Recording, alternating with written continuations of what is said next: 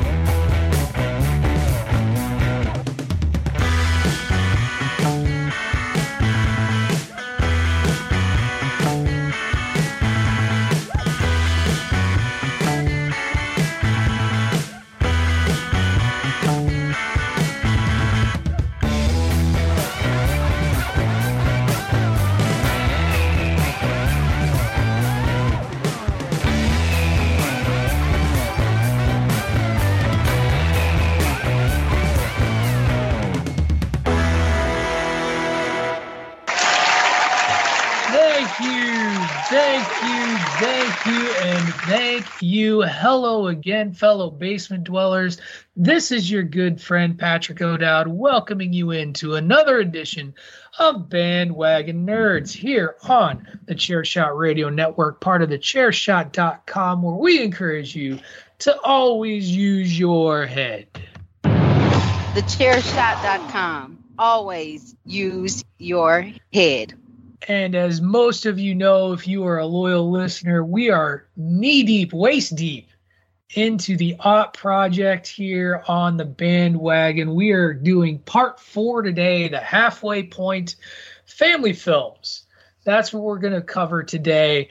The Bandwagon that is here already knows I'm creating some controversy with my list. Not really controversy, just judgment.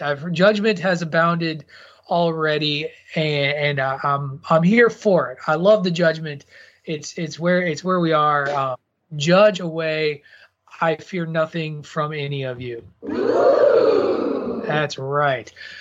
I am, of course, not alone. We have a full bandwagon today, a full complement of 4. We are joined this week by the live studio audience, the man with all the puns, Mr. PC Tunney. How are you today? I love putting the pressure on you early for the show.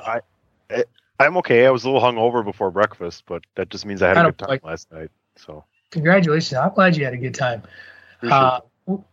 We also have all of our legal bases covered as the lawyer David Ungar is here. So if we get sued for copyright infringement, Dave, you're in charge of those. How are you today, good sir? Well, I already vented off air about some bullshit going on, but other than that, my question for PC Tunney, sarcasm. How's that nefarious cock working out for you? I don't want to tell you. It's a nice callback, though. I know. I'm here for you, brother. This is another podcast thing, different podcast thing. Yes, that was all about Peacemaker on Pod is War this week. No, I saw the title of the show. I haven't listened yet, but I have seen some words. And then last but not least, rounding out the bandwagon, we are once again returning special guest host at this point, Aesop Mitchell, the violent gentleman, filling in for Ray Cash today. How are you, good sir? Welcome back once again to the bandwagon. I was feeling pretty good, and then you've given the title of the Master of Puns to PC Tunney, and I'm mildly offended. Puns are my specialty. You know, you're kind of new here, and I don't know that you really get to walk in and start doing this sort of thing. You know, he's not here, so here, this is for you. Good. Coming after me on my show? On my show? You're coming after me on my show. I mean, our show. It's our show, Dave. And Tony, it's ours. It's ours. I'm not ruling this with an iron fist at all. I'm not that guy. I'm wonderful, right? I'm starting to get complacent and comfortable. I can see that. And that's okay. We are happy to have you. We are going to cover some news around the nerdosphere today. Dave, do you want to vent about the Comixology thing on the air? Do you want to do you want to get it off your chest a second time? It's pretty fucking atrocious, man, for nerds like me. That one of the largest companies in the world can't do a simple. We'll cover it then.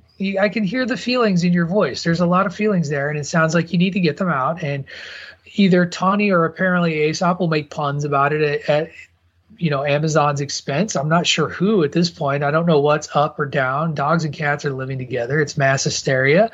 It's a mildly frightening experience. So we'll cover a little bit of news around the nerdosphere before we then go into the Aught project, the halfway point with Family Films. And in order to do that, in order to get this thing kicked off on the right foot, Dave, I'm going to ask you to kick up some music for us for news around the nerdosphere.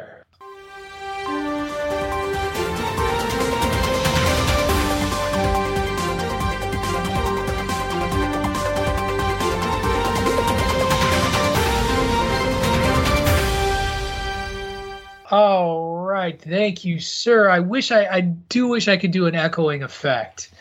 I'm sure that's something that I could do, but I'm too lazy to do it. I have a microphone that could do it, but I don't think you could speak into it.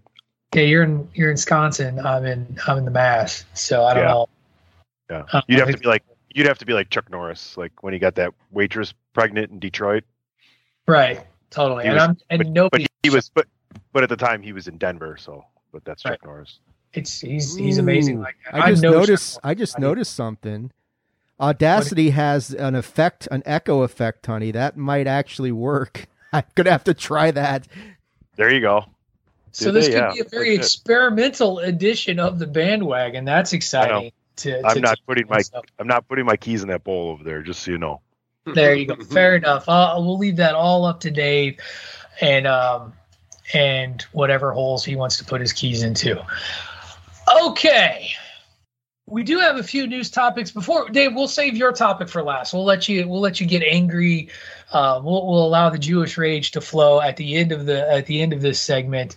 I see Aesop popping up as well. But the first thing I wanted to point out is just a follow up to something we talked about previously on this podcast, on these airwaves, and that is Netflix a few weeks ago had popped up with a little message if you wanted to watch Daredevil, that it was leaving the streaming service today or tomorrow. I think it's today. 28th. So by the time this podcast airs, today, kayfabe Monday, as it were. But we got a news nugget, and I don't know. This is probably in the realm of get your salt shakers ready. It comes from our good friends at The Direct, one of Ray Cash's favorite news sources. But there seems to be an announcement sharing that Daredevil, Jessica Jones, Luke Cage, Iron Fist, The Punisher, and The Defenders could start streaming on Disney Plus. Now, it says Canada on March 16th. I'm in. It makes sense. Do we buy it? And why Canada? Why does Canada get it first? Anybody? I don't know. What else? There's a fair amount of Canadian talent, I think, on it, so that probably helps. I mean, I have only, what's that all about, eh? That's true. Yeah. Now, real quick, I think I've gone through this before. How many of you have not watched these series? Like, has everybody watched Tony's like looks up, he's like guilty. I've seen some of it, not all of it. How have you not watched Daredevil, Dave? Of all of the series, like, how have you missed Daredevil and Jessica Jones? Like, if you're gonna watch two, those are the two I would tell you to watch. Appreciate Jessica Jones, because that one gets very little love. It should get more love. Season 1 is brilliant. It's horrifying. It's actually mildly. It's also mildly horrific and terrifying, but just terrific as a show. Dave, come on, man. It's on the list, and now it's gone. But it'll be back. Now it'll be back. It just needs to go on the other list. It's going to go on the Marvel Hub. What do we think? Like, I do think it's interesting because these are definitely TVMA programs. That's a little interesting when you look at the realm of Disney Plus, because we don't have a ton of that content on the platform. Although they seem to be pushing some boundaries here and there. Like, not that Free Guy was anything. I think it was like PG-13, PG. I can't remember. There was some language there. That's about it. Daredevil's all about the violence and the gore. Jessica Punisher, Jones, too. Punisher. Jessica Jones is psychological, abusive. It's about abusive relationships. Like, it's really a dark thing. And then actually Luke Cage and Iron Fist are probably the tamest of the two, really, when you look at it. That's because Iron Fist is boring. It's true. I can't really argue that too much. But yeah, so I guess be on the lookout for that. Now, here comes my next question. Does Disney Plus keep them forever? Do they ever go anywhere else to be aired on a different? Do they go the Hulu route at any point because they own those? Or does it just stay on Disney Plus and live there with all other Marvel properties? Those sets of Marvel film is very much made for Hulu. That, fits the mold of previous iterations. Something like Runaways, and heck, even like what is that? The Gifted, right? It was like the FX/Hulu exclusive show. There was that. What was that? There was one that was on FX that was really trippy. Had was it Gene Stapleton was in it? And Aubrey Plaza was in it. I think that was the Gift. I did not see that one, but that's the one that's kind of loosely based in the X-Men sort of universe. Charles Xavier's son. Yes. But I can't remember. Like, that show was too heady for primetime television. Yeah, so I mean, when you look at the grittiness of the Defenders lore, because more or less that's what it is. This is just the Defenders, everyone. But when you look at the grittiness of the majority of those characters, and specifically the storylines that they've told throughout their Legion was the series that was loosely based on the X-Men, and goes really bonkers really, really fast. So, yeah, I guess keep your eyes out for that if you subscribe to Disney Plus, especially if you're in Canada. But I wouldn't be surprised if it comes to America too. That's our hope. Well, if you'd like, check out the Agents of S.H.I.E.L.D. hub as well. That's going away February 28th as well.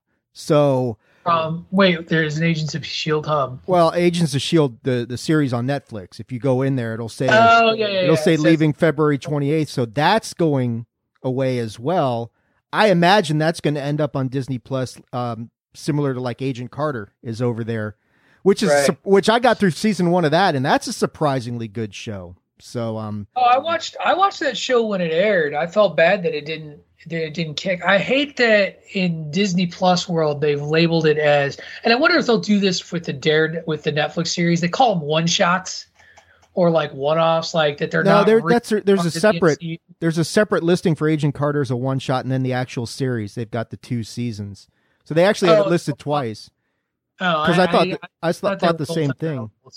Huh. Well, that's really interesting. But I will say this: if they're going to bring like Deadpool, if they're going to bring Deadpool into Disney Plus and all that sort of thing, then you might as well start getting people conditioned to some crazy violent shit. I guess. Do we just need like a Disney After Dark hub, like within the? No, that means we're getting Howard the Duck. Hell yeah, we're getting Howard the Duck. Tony's favorite. I low key love Howard the Duck. Are you kidding me? Probably because it is so bad. I was the East German judge on that one, I think. No, Tony reviewed that one, didn't you? Is that the one nerd review you wrote? Was Howard the Duck? Yep. That was some great shit. I'm a dark overlord of the universe. Anyway, enough of that. More to come. I want to get to this Lord of the Rings speculation because this made me cry a little bit. Now that the trailers are out, people are going to start saying wild shit.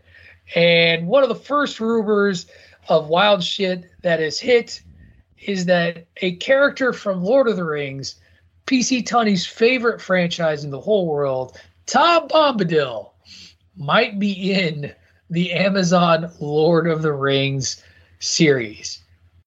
Why?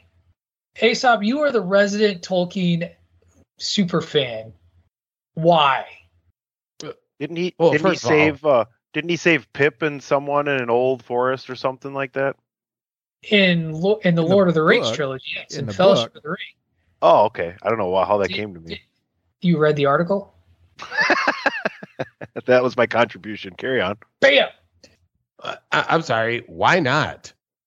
There's nothing wrong with throwing in Tom Bombadil, regardless of how the books portray him. You already know that you can break away, change up a narrative of a character. And this is one instance where it's probably best that, Amazon or whomever the creators, may be in a film, change up a character's story arc and just overall perception of that character. Fucking give Tom Bombadil some life, for God's sakes, because everyone knows that you kind of lost days of your lives reading the Tom Bombadil chapters in like the other Lord of the Rings novels. I think you can do it. That slowed that shit down hard. Ugh. Oh God. Hard. Sorry. Anyway, I didn't mean to cut you off. Proceed. No. I'm just saying. I think that they can do the character justice. I think they know going into it that Tom Bombadil is a polarizing figure.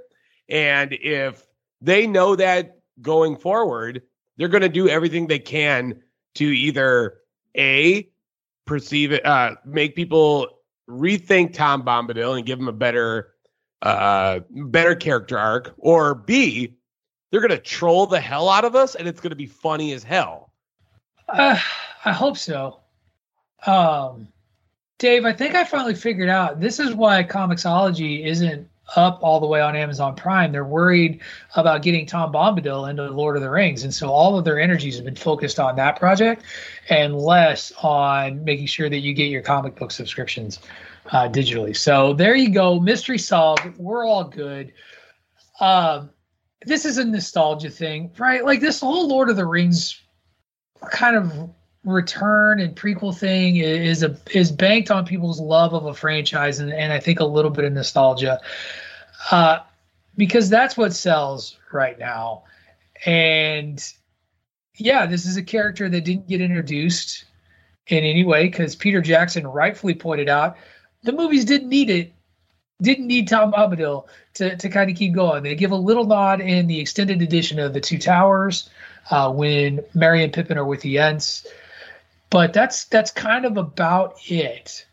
Well, I mean, here's the thing is, and we talked about it with all the Marvel series that we've reviewed and things like that, that these, when you do a series like this, it gives showrunners and directors and producers and stuff a kind of a palette upon which they can explore things that you wouldn't normally have the time to do in a movie, which is kind of where, he got pretty much cut out of everything. I mean, like a little teeny, like they were saying in the article, a little teeny nod to him in the extended edition of Fellowship of the Ring.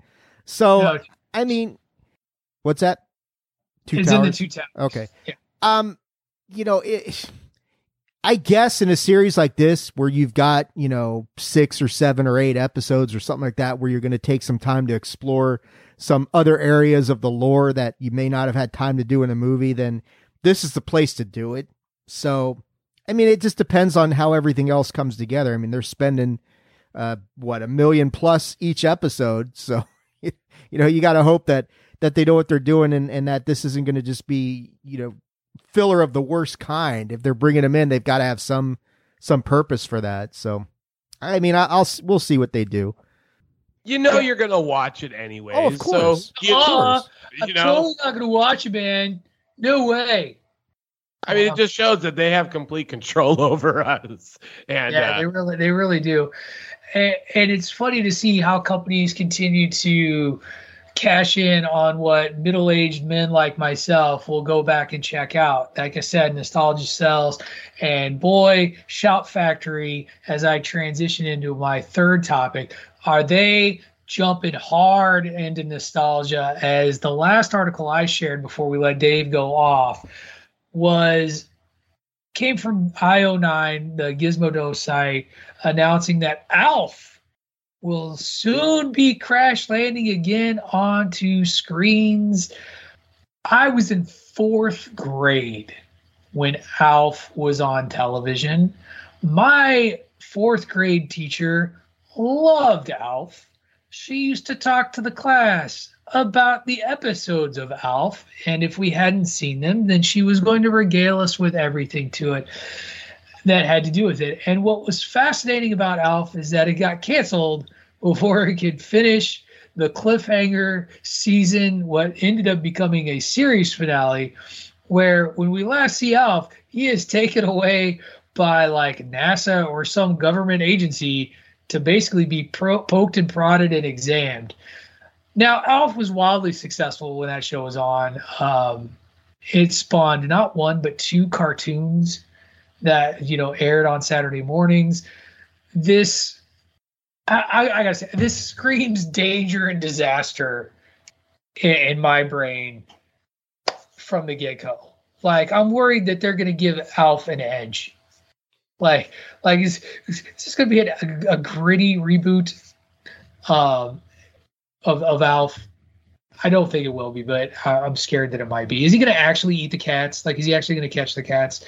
Tony, your thoughts of Alf as a series and a show, because you were the one who posted the GIF when I shared the article. So it strikes me that you may have enjoyed Alf in your day. Yeah, I've seen all of the television series episodes at least a few times each. I'm slightly younger than you, so I'm not sure how much older you are than me. So I was likely in kindergarten or 1st grade, but I had an Alf lunchbox. I just really thought it was funny. I still thought it was funny when I rewatched it maybe 6-7 years ago. So I'm up for whatever they're giving it to us with, but it seems like it's going to be on some strange streaming network that I don't think I'll pay for. So and their plan of attack by doing a really aggressive, rollout on a whole bunch of different, opportunities to cash in on money in different avenues of television and merchandising and things of that nature. I don't know. Eventually I'll watch it. I like Alf. I wish he didn't eat the cats. I mean, he always almost ate the cats. He never actually succeeded. Like, he came close. That was the running joke. Yeah, he actually wanted lasagna instead of a cat one time or something. So whatever. Did a little Garfield concede. I see what you're saying there. You know what I'm saying? Dave Ungar, your thoughts on Alf as a show? Do you want an Alf remake? Do you need an Alf remake? I was not an Alf fan. I really was not an Alf fan. Everybody loved Alf. And moving on to Aesop. Boo Dave first. Okay, hold on. Boo me. That's fine. If I may.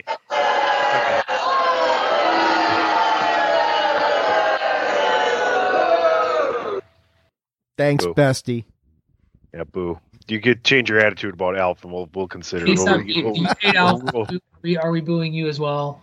I don't hate Alf. I've got the stuffed animal downstairs somewhere in my Who doesn't has the collection. Other than Dave, apparently. Apparently the lawyer doesn't have the stuffed animal. Well, Alf is actually well before my time, and I got into it later on when I was like 10 years old ish. I watched some of the episodes, and that got me going, and then obviously found out about like the cartoon series as well. And so I got into Alf, but again, I can also get into anything. So this is really not too crazy for me. I'm not opposed of the idea of a grittier ish reboot. But hear me out. I'm not saying, we need to go like hardcore grit. But something to the effect of like the Muppets. The Muppets kind of got a little bit more. I want to say adult, but not adult. You know what I'm saying? They got a little bit more. Someday I'm going to get this bandwagon to talk about. We're going to talk about Jim Henson's Muppets in detail, because they were never solely for children. Go back and watch the Muppet Show. There's a lot of sex jokes in there. Oh yeah, a lot of sex. I don't know. Just in general, and I guess kind of get a sense of this.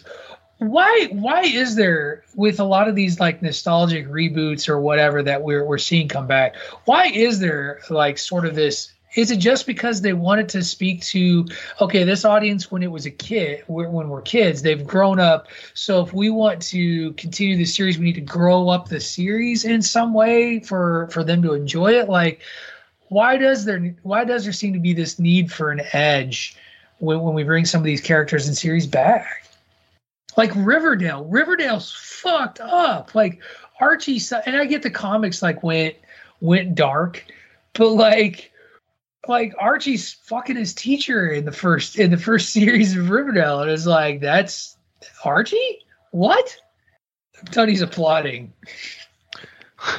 It's got to reach out to that demographic. You know what I mean? There's no softness anymore, and in television and media and pop culture, there's always some type of grittiness. Even in kids shows altogether, they have to do something to be just a little bit hardcore, I guess. But yeah, I see it in my kids, television watchings. Not enough for me to be like, hey, get that shit off TV. But you still have to. You watch it, and I admire it. I look at it more like the Animaniacs at times. I guess perhaps I could get on board with that. Anyway, so I do think, like you said, Tony, do we need another streaming service to roll out just to get it's I don't see myself picking that up. I could see somebody else buying out Paramount, the Shout Factory. Yeah, like it'll show up on Paramount Plus, Peacock, who knows? Somebody will buy it. All right. Last little news item.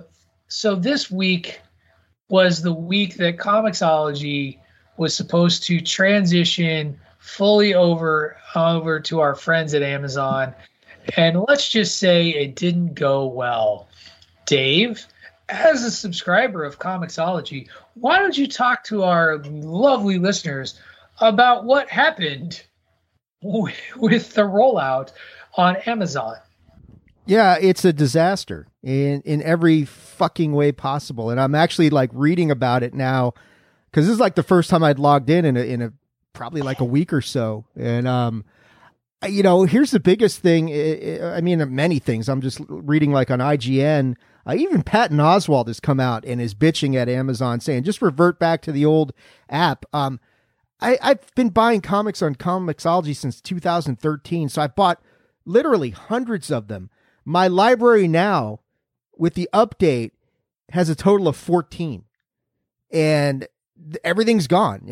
Everything that I had in progress, everything in my wish list, nothing's there. And apparently this is a problem that's not just me, but everybody's been hit by this. It's, you could spend millions of dollars on per episode of Lord of the Rings, but you can't migrate over a digital comics app and do it in a way that doesn't completely ruin everything. And now it's like, and now I got to go and harass, Amazon and Comixology about this shit and say, hey, where's all my stuff? I know you guys have a license for this stuff, but I still purchased a lot of things that I don't have access to anymore. And that's a problem. So, I don't get what I hear on the desktop. It's even worse. Like, at least on the iOS app, you can still do the guided view if you have anything to actually fucking read. But on the desktop, you can't even do that. This is, Comixology was the biggest digital comics distributor in the world. And now it's just like an absolute disaster and a train wreck. And it's so mind-numbing to me. So I haven't read a lot of I don't have a subscription to Comixology. I made this joke before we went on the air. Like, I'm still a firm believer in physical media. You never really truly own your digital content, folks. Just be aware of that. But is this a scenario similar to when like the WWE network launched where they promised things and then rolled them out over time? Or is this just a complete dropping of the ball by Amazon? Like, what are they saying the problem is? Like, what happened? Or are they even saying what the problem is? Not really. Not from what I'm reading yet. They're not really addressing. I mean, if you go in the app and you're like, if you try and look for your wish list, which I have hundreds of things in my wish list, that's just kind of where I would deposit things, things that, okay, I want to come back and look at this later. It's just gone. And they say, your wish list will be there soon. So I don't know if they're working on fixing this. There's a big public outcry to roll this thing back to the pre-update.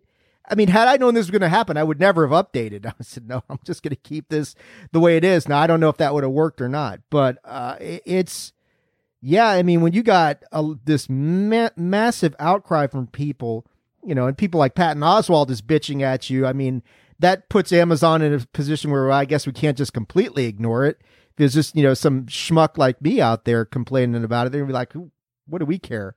But that's disturbing that something this large is just such a mess. I don't get what they did wrong here. And I'm sure they'll figure it out, and we'll know, and it will be an unsatisfactory reply.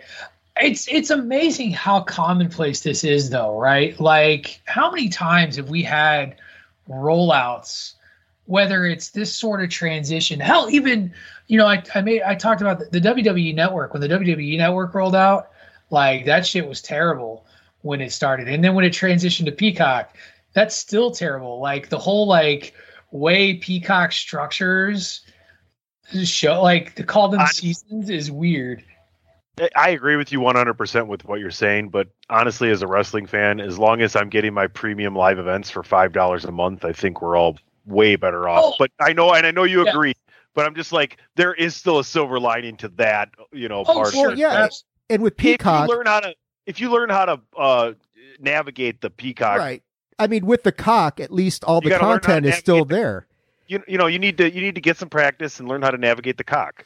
Exactly, right. But at least it's all there.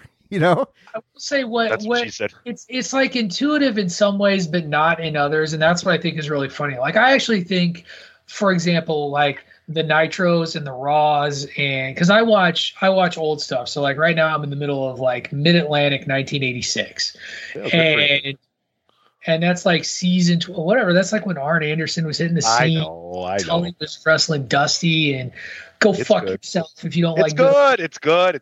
Relax. Midnights are about to come up to the scene. Like, you suck. Anyway.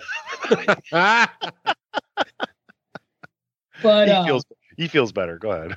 I feel targeted. That's what I feel right now. That's what I'm boy. Oh boy. We didn't even get into Wisconsin and Illinois yet. Anyhow. But once I see that. What I think is annoying though is like the bugginess of things. Like, and that's what I remember with the original rollout of the WWE network. Their live stream, you couldn't run it for shit when they were doing their premium live events. Part of the reason why they switched over, it took them forever to get that right. To the point where I was like, you know what? I'm just going to start 30 minutes late and start at the beginning, because then my stream doesn't fuck up. So honestly, there's something I don't know as of the last 4 or 5 months, because I either watched live or didn't have a chance to jump in while it was going. But I know at some point when it was on Peacock, I wanted to go and start from the beginning while the pay-per-view was in progress, and I start from the beginning. So I had to just wait till it finished and watch it on the replay, which just is asinine. Well, it's clever in some sense, because I think what they're looking to do is boost their actual like live watchers of the event. So I think that's a willfully, intentionally not customer friendly approach by our good friends at Peacock. Right. So Dave, I hope you get your comics, man. I do. Yeah, Dave. We love you, Dave. And for those of you that have, Comixology subscriptions. It's going to work out, I'm sure. And Amazon will do some sort of shitty make good, or they won't because they're an evil corporation and have never done a make good for their customers, even though they say customer service is important. I just sent you the article from your favorite site, Gizmodo, titled "Amazon's Comixology Overhaul is Here, and it sucks." Hey, listen, Dave, and every week you don't get your shit back, you can come on here and kvetch about it. Yeah, I mean, they're really got good time at for that. Well, we don't. What we do have time for, though, is our first commercial break, so that we can get into the Aught Project Family Film Edition. So we're going to do that. And when we come back, I'll start making people angry by not including certain films and franchises on the list. That's right. You're listening. It's me. It's Aesop, and probably I'll get some chagrins from Ungar, and I'll get some judgment from Tunney in his. Yes, he's already pointing the finger at me, and you'll get all of that when we come back from our first commercial break. You are listening to Bandwagon Nerds here on the Chairshot Radio Network, a part of the Chairshot.com. What's so special about Hero Bread's soft, fluffy, and delicious breads, buns, and tortillas? These ultra-low net-carb baked goods contain zero sugar, fewer calories, and more protein than the leading brands, and are high in fiber to support gut health. Shop now at hero.co. Promotional consideration paid for by the following. Hey folks, PC Tony here. Thanks to our new partnership with Angry Lemonade, you can save 10% on physical products and digital commissions using the promo code ChairShot. Head to angrylemonade.net to check out their amazing catalog of products and services. Use the promo code ChairShot to save 10%. That's angrylemonade.net. TheChairShot.com. Always use your head. All right, welcome back, everyone. We are at the midway point of the Aught Project. I'm very excited. We are going to talk about family films because apparently, after the podcast was haunted last week, there were some feelings about having something a little bit lighter, as it was between family films and drama, and folks were feeling a little uneasy about the idea of doing drama and maybe getting a little depressed. So we're going to save that for next week.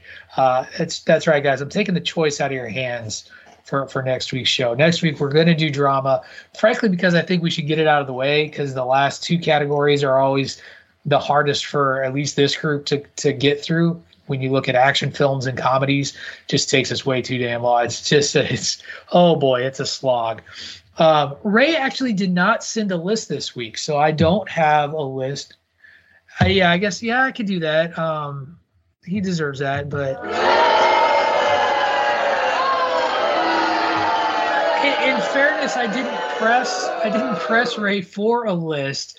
But I thought it was really interesting when I put this together, because when I put my list together, and this really did become, of all the lists that I put out there, this one I think is the most truly like Patrick O'Dowd's list in the sense of, I got a lot of just personal favorites that aren't going to win any awards, but are totally my favorites, and I don't care if y'all look at me funny when I name them off, and I will happily sit in judgment of you. And one of the things that I really realized as I was going through this list, and I'll even share this now, I don't have a single Pixar movie on my list. And I when I went back, it's because I never, like, that time, I was not that interested in what Pixar was putting out in terms of like films. Like, it wasn't like I was like, oh, these are stupid, but it was like, oh, that's nice, I don't really need to see it. Oh, that's nice, I don't really need to see it. Oh, that's okay, I don't really need to see it. And it really wasn't until the second decade, like if we were to do, the tens, which I'm sure we will, probably a year from now, though I do have a different idea with decades to kind of mess with things, so that maybe we could create some distance. It didn't make a lot. They didn't make a lot of my list, even though I have a lot of respect for what I'm sure are going to be plenty of franchises that get listed, or films that get listed. Like there's one, I'll even share this, Ratatouille. I didn't even see that until 2 years ago. So that kind of tells you where my lack of Pixar comes from. I got respect. I enjoy plenty of these movies, and I will have plenty to say about them. But My list is very much in this regard a lot of just personal faves. So I'll take any abuse you want to get out of the way right now. If Aesop, if you want to go first and lay it on me, you're welcome to, or Dave or Tunney. But Aesop was the most judgmental in the chat, so I'm here for it. I'm ready for it. I'm ready to be heard. All right, let me be the first one then. By no means am I judging you in the critical sense, because here's the thing: I left off a bunch of movies that pained me to leave off in this top 10. And I'm sure they will come up as we start to get into this list. And I look at it this way as well. I am just recently turned 30. This decade of film is more or less my wheelhouse of kid time, right? So I feel very attached from 2000 to 2009 to these type of films. And in my personal opinion, Pixar especially had the realest meanings in a lot of their films. And I will obviously get to that as we go through, because I have, I can see 5 on my list, and I did not want to have that many. In fact, I felt very conflicted by that. But then as I kind of looked at these films, and I looked at the deeper message behind the film and how important it was to have that message and the way that they portrayed it as well, which I feel that Pixar kind of loses going into the 2010s. Something like Inside Out, which is a fantastic and very fun movie. The deeper meaning is way too surface level, and there is less art to the way that they tell their stories going into the 2010s. I love so many movies. This was easily my hardest list, and it probably will be the hardest list at all, like for the entire series that we have here. Yeah, like I said, I'm very conflicted about the ones that I left off. And, I think Ray kind of gave me some flack back when we did the first week, and I'm having Spirited Away on my sci-fi fantasy list. Guess what? One reason why I did that is because that way I didn't have to try to fit it into this family animations list. So I am feeling much better not having to try to work that in. Hey, I feel you. I also had Spirited Away on my sci-fi fantasy list. Dave, Tunney, did you guys have any troubles making this list? Dave, you're like 900 years old at this point. Were you even able to connect with the movies here? Were you emotionally detached? Were you old man yells at cloud? Actually, far to the opposite of that, my friend. Because here's the thing: he's a child heart. My daughter was born in 2002. My son was born in 2004. So this is the decade of watching these movies ad nauseum. Each one on here has a personal attachment to me because my kids loved all this stuff. And I one up on Aesop on my Disney Pixar movies. I got 6 of them on my list because that's just what we watch. My kids love that stuff. I'm feeling so much better about my list here that you guys are Pixar heavy, so because it's gonna get all the love. Yeah, and I mean, because we're such big Disney fans and spend so much time at Disneyland, and so many of the aspects of that is related to Pixar properties and things like that. Yeah, this was a difficult list to get down to 10 just because I remember so many of them so well from sitting down with the kids and watching them. And so this was a tough list for me because of the emotional attachment I have to a lot of these movies. But yeah, I mean, fun to revisit that and revisit some of these really heartwarming, charming, awesome movies that congregate this category. Tony, how about you, man? Was this tough for you at all?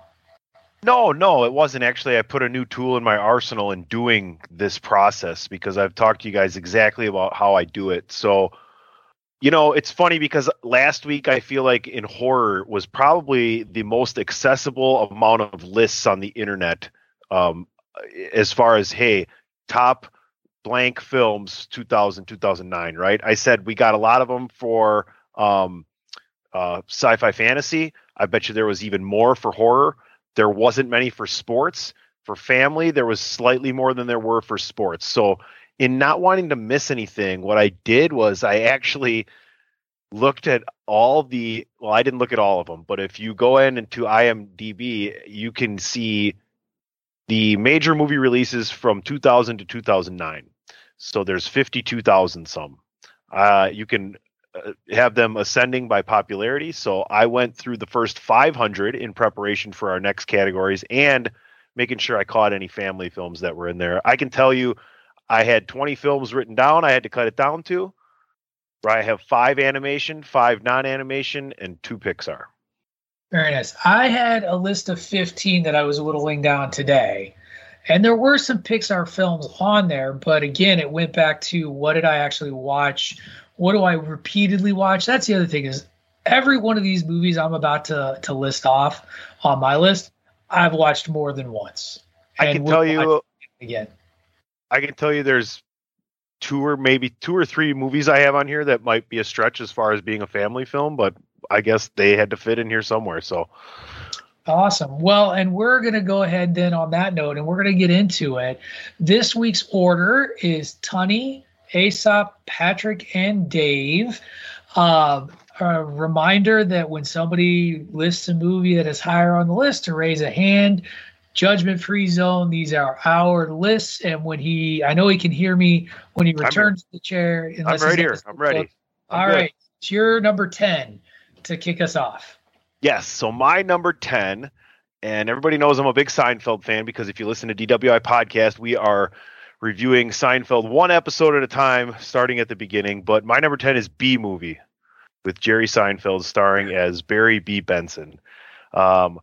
This is a pretty decent voice cast in this movie, and I really like the plot as well. But let me just give you some of the characters that are also being played in this movie: Renee Zellweger, Matthew Broderick, John Goodman, Patrick Warburton, Chris Rock, Kathy Bates. The list goes on. Oprah Winfrey. So pretty star-studded cast here. Basically, he's a bee that just graduated from university inside the hive or whatever, and he goes to where they make the honey, and he figures out that once he picks a job, that's his job forever. So he doesn't want to do that.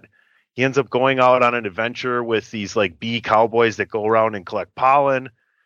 He gets lost in the rain. He ends up meeting Renee Zellweger and breaks the bee law of not speaking to humans. So they develop a relationship. He goes to the grocery store with her and figures out that bees are being, poor work environments and humans are stealing their honey. So eventually everything works out. He becomes a lawyer, and I think it's a pretty funny movie. Excellent. Dave, you might like it. He becomes a lawyer. I've seen it. It's good. Good call, Tony. It is. Good choice. Thank you. That's the meme movie of the 2000s right there. So it's always a blast watching B Movie. Nice. So my number 10 is a film starring Alec Baldwin. Can you not hear me? No, it's Tawny. Oh, it's Aesop. I skipped you. Drink. If you want to go. Drink. If you want to go, be my guest. It's been a while. I like when you mess up. Hey, we all have. To your credit, Patrick, you've been flawless the past, I think, pretty much since we started, outside of maybe one little hiccup. Oh, my God. Don't I'm just saying. It's your fucking turn. Get to the movies. Crying out loud. My number. Yes. I have to get back in good favor with Stop. You got a little brown right here. That's my mustache. So. Oh, okay. A little bit. My number 10 is Cloudy with a Chance of Meatballs. Nice. I'm glad someone. I love this movie, and something that this movie does is deviate from the source material. The food itself in the book of the same name is something of this magical, mystical element, right? That eventually starts to get crazy on the town. In the movie, though, they turn it into this odd duck story, and Flint, the guy that creates this scientific device that turns weather into food, is just so kooky. It's so over the top, and the moments of emotional drama feel so heightened throughout this movie. I love the cast. I love the concepts of everything that they did. Also, this movie is so damn good because of Mr. T's performance alone as the police officer. He is so freaking funny. And every time he is talking about his son, Cal, you are laughing and feeling the same emotional connection to Cal as well, because he is so passionate. And that is one reason that the sequel, while as pun-tastic as Cloudy with a Chance of Meatballs 2 is, kind of fell off because they replaced him with Terry Crews. And it just doesn't have the same feeling, the same nothing. And I love Cloudy with a Chance of Meatballs. They are so smart with everything that they do. Their humor is very much like a Mitch Hedberg style of humor throughout the entire course of the film, which I also really love, and how well it works in that film, where they just have these short jabs and they'll constantly tie back to them without murdering the joke too much. I love this film. Yeah, the Little O'Dowd really went through a big phase with Cloudy with a Chance of Meatballs. Liked it, enjoyed the sequel. There is a Netflix series, Netflix animated series that he watches that's based on the stories as well. So I can't find fault in your first selection. And this was the one that I was trying to push out for a lot of other ones that realistically, a lot of people will probably have higher, but at the end of the day, like, this one just has that sort of feeling to me. I remember seeing this movie with a girlfriend that she was one of my best friends in high school, and it just kind of had so many callback moments for us in our friendship. So it's just a fun movie. So funny.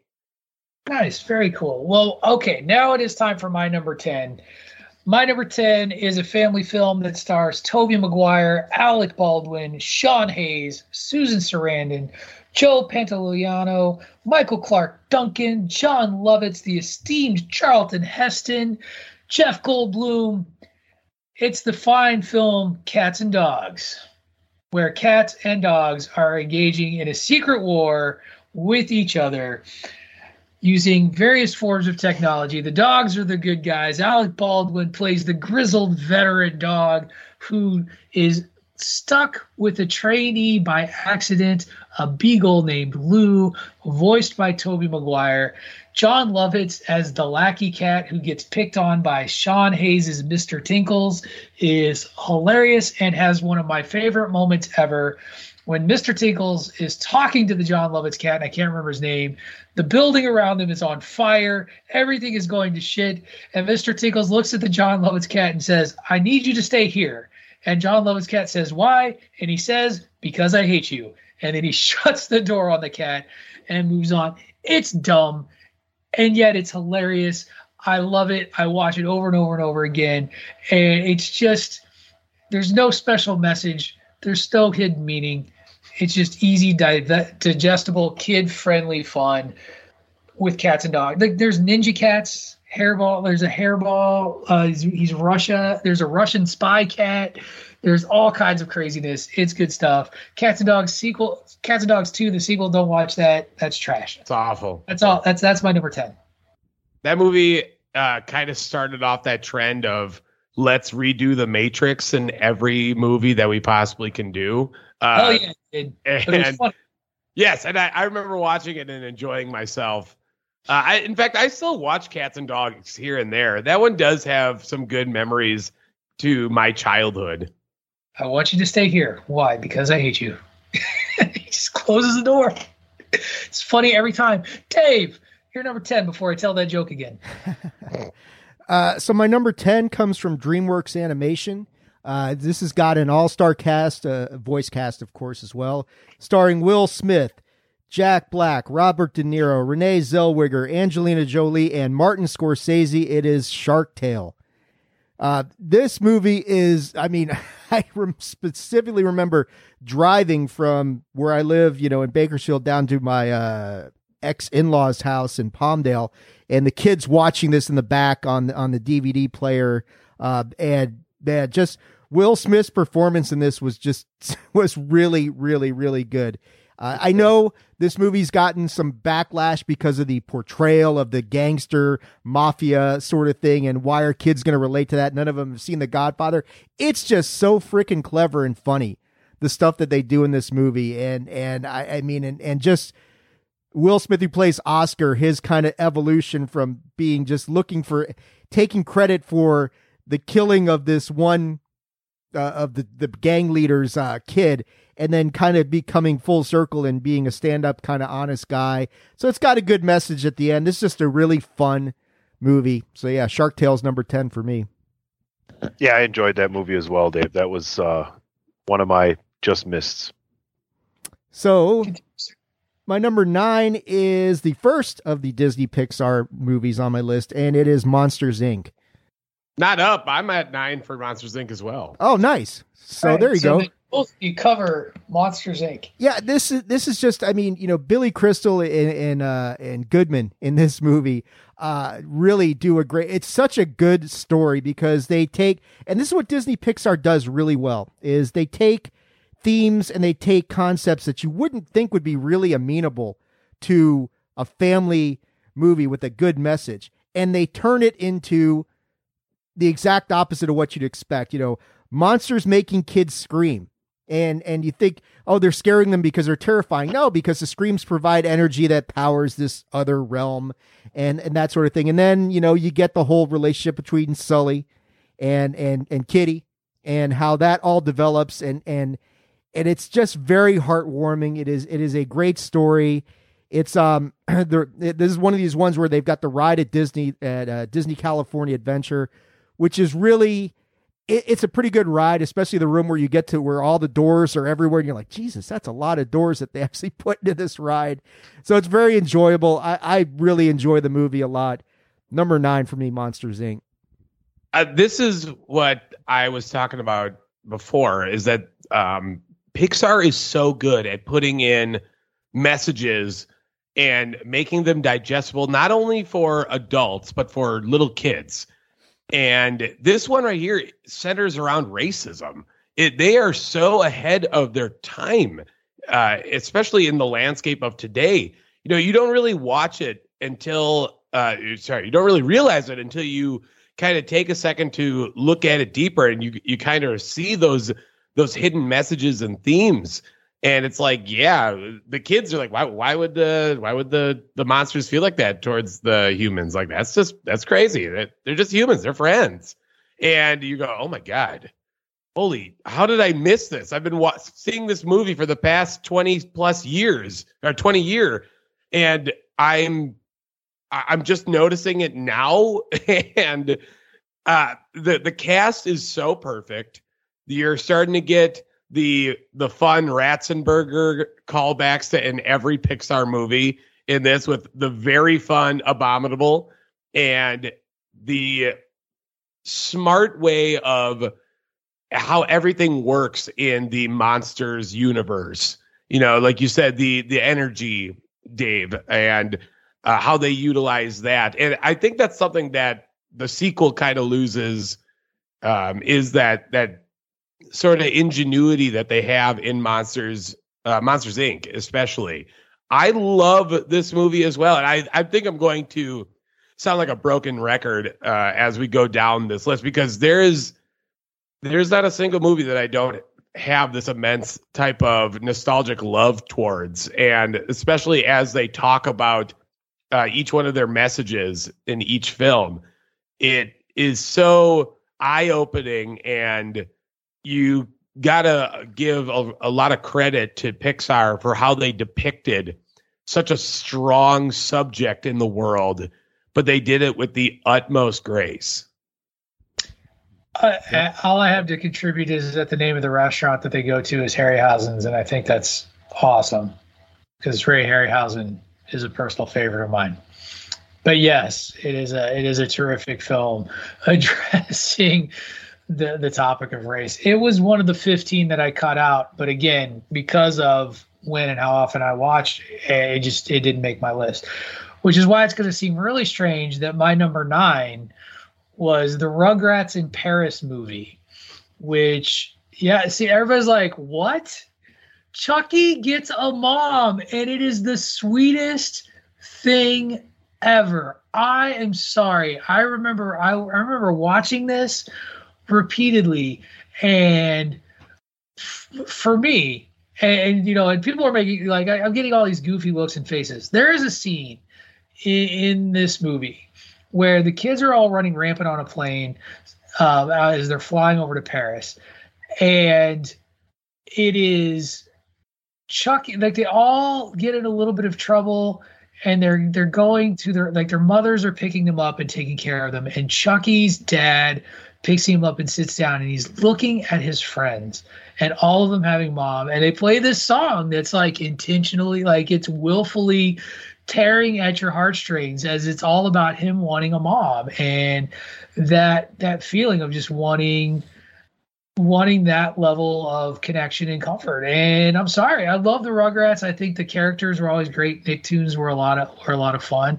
Plus, it was Reptile World Europe, and we get the Spike the dog falls in love. Like, it was good stuff. But it was like this just really sweet tale of Chucky and his dad, finding a mom and him falling in love and expanding that family, and kept the, getting a stepsister too. Yeah. And getting a stepsister. Exactly right. So I love that movie. I didn't put it number 1, Tony, with the mind blown face, or Dave, but number 9 seemed like a fair location. So that's where it was. I would have given you a little bit more love if you would have said Rugrats Go Wild. Nah, I don't like the Thornberrys. Damn Tony, shame. you're number 9. Yeah, my number 9 is Madagascar. Great call, Tony. Nobody? Great call, Tony. The first thing I always think of when I think of this movie, and you think of animated movies, is you can maybe argue that there has been as good casting, but David Schwimmer as Melman the giraffe, like, his voice and who he is such a perfect casting for that character in this movie. It's just another star-studded cast: Ben Stiller, Chris Rock, Jada Pinkett Smith, Sacha Baron Cohen, Cedric the Entertainer, Andy Richter. I mean, it goes on and on and on and on. The funny thing is, from this movie, not just this movie being excellent, you get the Lemurs, Sacha Baron Cohen, that is his old thing. And then my personal favorite, which I actually watch the Disney Channel and record these episodes, is the Penguins of Madagascar. Is one of my favorite cartoons of all time. Those characters are fucking phenomenal. If you haven't seen it, go check it out. Like, Penguins of Madagascar may be second for me to Looney Tunes, and I enjoy going back and watching Looney Tunes from like the 40s, 50s, and 60s. That's one of the best things about HBO Max, is that hub. So Madagascar, what a great movie. It's about a group of animals in a zoo. One of them gets shipped off to Africa. They go after to find them, and it's just an amazing adventure with excellent storytelling and great character casting voice-wise. So easily made my top 10, Madagascar. All hail the New York Giants. Yeah. Absolutely. Good choice, Tony. I will give some mad love to the Penguins of Madagascar movie, which is easily one of the funniest movies that I've seen. I should say, just like, again, personally, it's so freaking hilarious that all 4 of those guys really make a fun little crew with each other. You didn't see anything. I can't argue against Madagascar. Can't argue against the Penguins of Madagascar. Excellent choice. Tony, turn the corner to your number 8.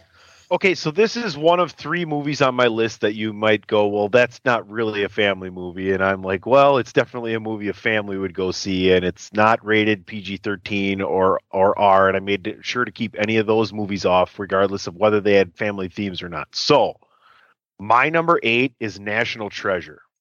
Oh, not going to. I think that's fine. Sequence, yeah, that's acceptable. It wasn't going to make my list anywhere else. And, I can guarantee that the four of us have all seen it and absolutely loved the movie. Nicolas Cage, great story about the history of America and a possible secret society. And they end up on this wild goose chase, treasure hunt, if you will, with tons of great intellectual twists and turns as far as like puzzle solving. Right. So I loved it. It's one of Nicolas Cage's best movies that he's ever done.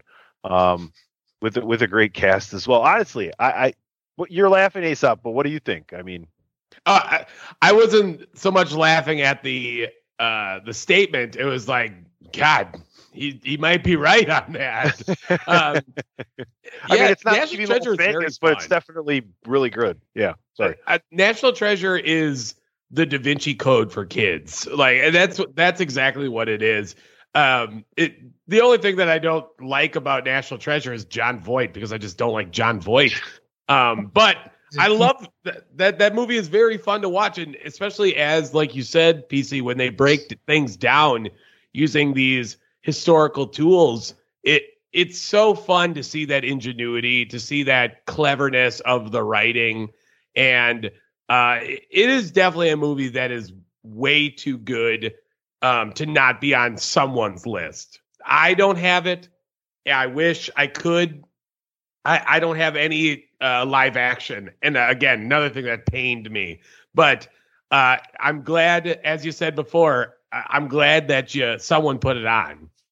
I mean, it's got a good enough hook, and people remember it fondly enough that we're going to get a series on Disney Plus. So it's definitely one of those. I actually, it's funny, you called it the Da Vinci Code. It was to me like, this is what I wish Indiana Jones would have done instead of go chase aliens. We don't talk about that movie. We don't talk about that movie at all. He was in a lead-lined refrigerator and survived the nuclear blast. It's all legit. So what you're telling me is they could have done nothing and we would have got the same exact ending. Okay. Right. Shut your face. And let's move on to Aesop and your number 8. What's your number 8, sir? My number 8 is Emperor's New Groove. I didn't write it down, but it's definitely. Oh, you got it? Hand up, yes. And I forgot how shitty your list was. So keep going. Wow. Go fuck yourself. Go watch National Treasure or something. Patrick and I are revving up our rivalry for March here. Not really. My team sucks right now. Anyway, my number 8 is Hoodwinked, a fairy tale or retelling of Little Red Riding Hood with voice acting. So if you've ever listened to the Greg DeMarco show, I got to start with this. So if you've ever listened to the Greg DeMarco show, every once in a while, you will hear a sound bite of Andy Dick saying, "Watch out for Keith." And that comes from the movie Hoodwinked.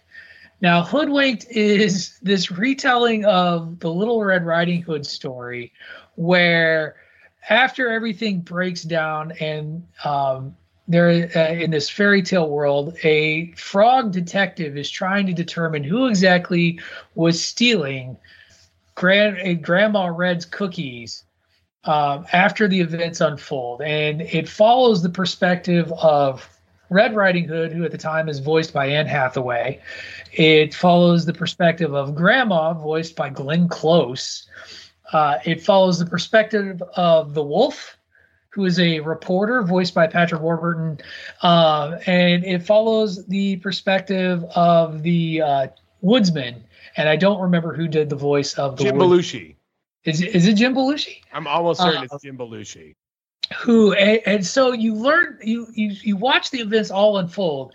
Then the investigator goes through and takes the statements, and you see how they all interweave together to reach this conclusion where Andy Dick, the cute bunny, is really the bad guy. And, there's a squirrel reporter that's high on caffeine that they don't give coffee, and when he does get high on coffee, he zips all over the place, and they have to record his voice and play it slower for him to talk. There is Granny is an extreme sports enthusiast who doesn't want to tell anybody that she competes in snowboarding competitions. It's bonkers. It's funny, and I bought it after I watched it. So that's my number 8, Hoodwinked. Another one, though, that if you guys think Hoodwinked 2 is any good, don't. No, it's terrible. But that is a very fun choice, Patrick. Another one that I got to get some love to is Japheth the Goat. Because that is one of he's in the fucking like the little mine cart just driving around singing a song. His horns are a rocking chair. Oh, so right. Fun. It's awesome. Dave, your number 8. My number 8 is Cars. Oh, no, man. Nobody else has it, really. It got cut. It got cut. Oh, I made did. the top 20. It didn't even made the cross top my 20. mind. Made the top 20. I mean, it's the whole story of Lightning McQueen and another good cast. Owen Wilson, Richard Petty is actually the king in this movie. They got a real racer for this one, and Mater is the star of this whole thing, the cable guy who I mean, Tow Mater becomes just this this great character that you wouldn't expect. And I know it's stereotypical and I get all that sort of stuff, but he is hilarious. And the funniest damn thing you'll ever hear is if going back to Disneyland, Disney California Adventure, go to Mater's Junkyard Jamboree and listen to him give you instructions in Spanish with the kind of redneck accent attached to it. It is the greatest thing that I think I've ever heard. It is absolutely hilarious.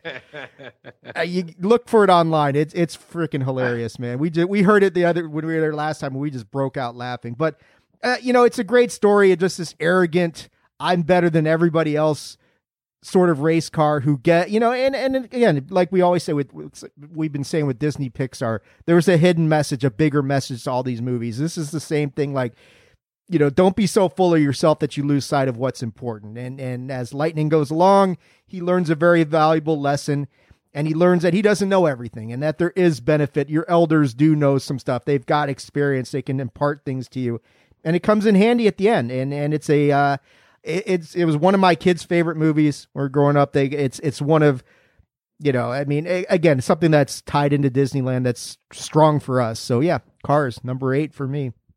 And easily a cash cow for Disney as toys make bank. A whole land named after Cars Land at Disney California Adventure. I'm not even talking about the land in California. I'm talking fucking Walmart. You can't escape Lightning McQueen toys, like that Mater toys and all that shit. So hard to argue against that. Also led to one of the most depressing sequels of all time, because all they did was murder cars in Cars 2 like crazy. Didn't they also do like a Planes spinoff? They did. There is Planes with another Planes. Yeah, that one wasn't so good. When did they do Trains? And automobiles? I know we can't get John Candy, but we could get Steve Martin maybe. Maybe. We'll have to see. We'll write a letter. And I'm not going to let that one linger. Dave, do your number 7. My number 7, I've got one more live action film on my list than Aesop does, apparently. This is the only live action film I've got on here, and a couple of them got bumped. But this one appeared on our holiday project last year or a couple years ago, and it is the holiday classic Elf that I know Patrick does higher on Tunnies. You sit on a throne of lies, but that's true. Okay. Anyway, I love the fact that it disgusts both of you. I can't wait to talk about this for 45 minutes. Well, with Dave, it'll be at least 55. So, all right. Number 7 is also a live action flick. He's a lawyer. He talks a lot. What? My number 7, the Ben Stiller led vehicle, Night at the Museum. Higher on Tony's list as well, which means we move to Aesop's number 7. My number 7 is another movie that I associate. This is easily the best Disney movie of the decade, and it's Lilo and Stitch. Hawaii, Elvis, Aliens, all of it. Lilo and Stitch is so good. I love the meaning behind it. I'm going to say that again throughout this entire list this weekend, or this week, I guess.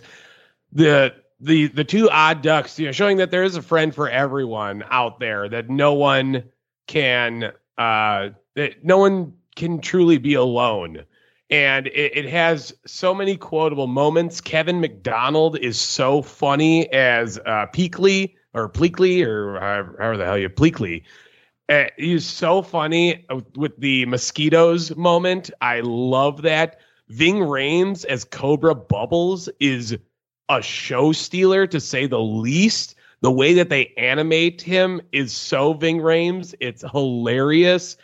The music is so wonderful too, because they do a good job at making these older songs feel so modern, even though there's nothing different about it.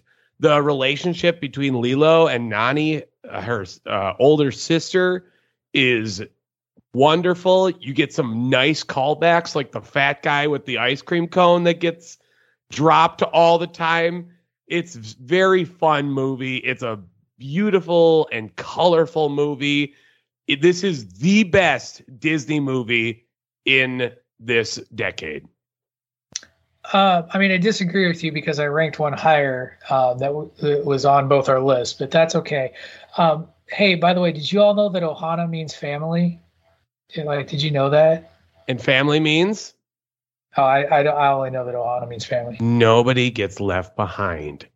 And the fact that it's that quotable should tell you how crucial this, or how important this movie is to you. No, I'm sorry. I can change. Tony, it's your number 7, buddy. All right. My number 7, I believe, is going to be higher on somebody else's list, but number 7 is The Incredibles. Yep, I figured. All right. So my number 6 is, okay, so we already discovered National Treasure and Elf by accident. But my number 6 is another one of those movies that you may not think of like it's a family movie right away. But for me, it kind of personifies it to a T. And it's the 2003 comedy starring Jack Black, known as School of Rock. Interesting. I don't know how it couldn't be a family movie. I don't know how it couldn't be a family movie, considering it's a teacher and student relationship, right? Like, definitely parents went with their kids to go see this movie. I think it's maybe right around the peak height of Jack Black's popularity. What's the movie he was in with Gwyneth Paltrow? Shallow Hal. Oh, yes, that's one of my favorite comedies. Like, Jack Black is so underrated as a comedic actor, and the movies Saving Silverman. Like, if you get more than one nacho stuck together, that counts as one. I don't answer the door when I'm eating. But I didn't know that. Pick of Destiny. Pick of Destiny is so good. We got some magazines over there. Some of them are Monster Truck, and some of them are porn, and some of them are a little bit of both. So now that we've quoted every movie but School of Rock, why don't we talk about School of Rock a little? I couldn't help it. Saving Silverman's a family movie, Tony. No, it's not. No, it's not. It's what put Jack Black as a household name, though, this movie, right? Like, the relationship that he was able to portray as this kind of substitute teacher that it's the time we've seen this so many times, the music teacher that affects the students, right? In a multiple different ways in numerous amounts of movies. I don't know.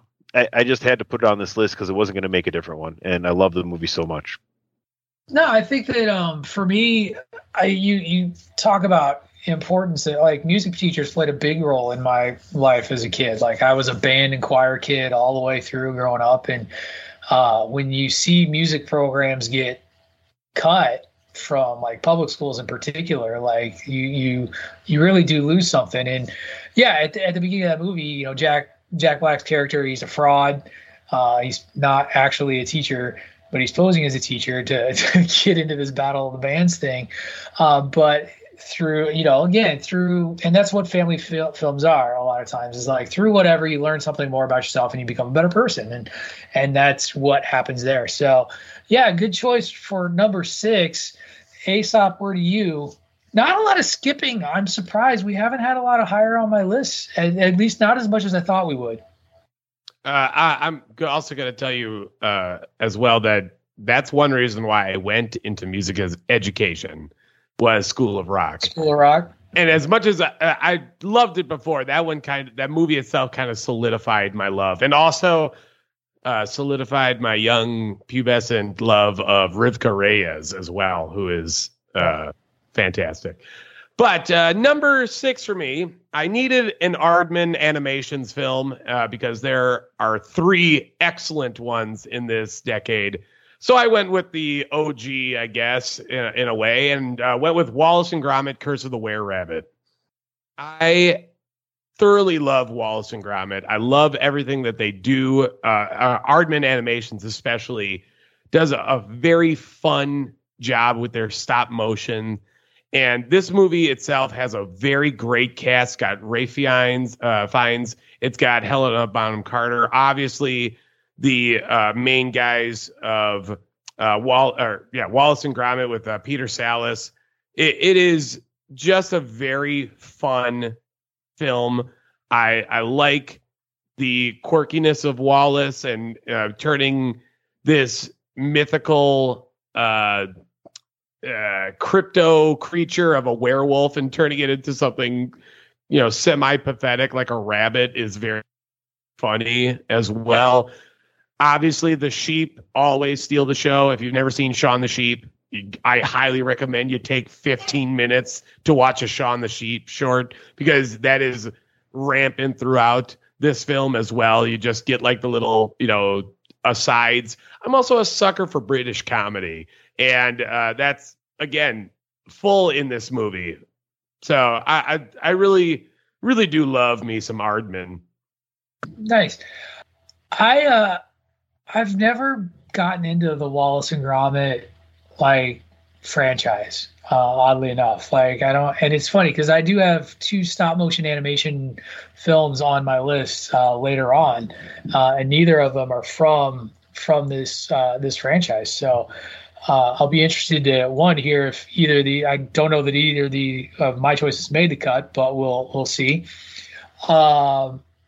But you can't deny the popularity, and they just keep cranking out, movies and shows, and they're always very successful. So my number 6 is a film that came out in 2009, directed by a guy by the name of Tom Moore, and it's called The Secret of Kells. It is a animated film steeped in Irish folklore, and as somebody who part of my thing with family entertainment, as we move further into this, and you talk about looking for things with deeper meanings or whatever, some of the reason this appealed to me is just at this time I was much more interested in the lore of my ancestry, and in particular, my dad is very, very passionate about being Irish, even though we're mostly German, which is funny. And this was around the time that I really started getting into wanting to learn more about Irish folklore and just some of the myths and legends that surround this. And Tom Moore's made 3 films, and all of them are good. In my personal opinion, there's The Secret of Kells, which came out in 2009. There is Song of the Sea, which is about Selkies. And then there's Wolfwalker, and Wolfwalker you can actually catch on Apple TV Plus. And I would recommend watching any of them. The animation is very cool. It's a very distinct, very specific sort of style. There's only one actor that people probably recognize out of The Secret of Kells, and that's Brendan Gleeson. And it's about a little boy whose family's remote castle is being invaded by Vikings, by the Norse, and he goes on a mission to complete a book of the Kells in an enchanted forest where he meets a fairy. And I love it. It's magical. It's underrated, and I would recommend watching it. So that's my number 6. Dave, your number 6 before we head into a commercial break. So my number 6, it's not number 1. But out of all the movies on my list, this is probably the one most quoted by myself, by my kids, by my wife's grandkids, because we all just absolutely love this. And one of the co-stars, you're probably going to hear him a little bit later on when we get to Patrick's pitch. And it is the SpongeBob SquarePants movie. Nobody's got it.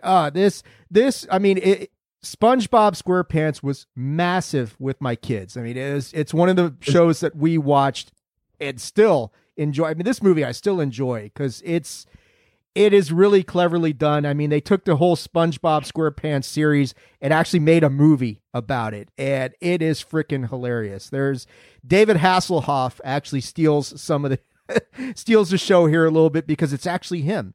And he helps SpongeBob and Patrick at the very end with with his chest flex. And as they're shooting down to Bikini Bottom, it's like, oh, look at the control of his chest muscles and stuff like that. And it's just, there's a lot about this that is just very clever. The music, the songs are good. Patrick is the unsung hero of this movie as well. But yeah, if you're a SpongeBob fan like we were and still are, yeah, this movie was just, I mean, the sequel isn't so good, but this movie was fantastic. It's number 6 for me. Cool. Well, as you can see, the rest of the bandwagon, definitely big SpongeBob fans with that rousing sound. Like really. Man. I heard so many Patrick jokes that I instantly couldn't stand that show without ever watching an episode. So I'm sorry, Dave. I can't really comment on that. Well, we are going to do those. We are going to take our second commercial break. Before we go to our recorded commercial, I do want to remind you all that it is my duty here that if you enjoy what we put out here on Bandwagon Nerds, the material that we put out in the Chairshot Radio Network on thechairshot.com, that the best way to support us is to head over to prowrestlingtees.com/thechairshot and invest in a Chairshot shirt. We have all kinds of designs for you to choose from. There is even, friends, a Bandwagon Nerd shirt that you could invest in yourself and help represent this show. I'm very proud of the content we put out there. We love being able to put out quality content for you. And the easiest way to support us and to help keep us going is to head over to prowrestlingtees.com/thechairshot.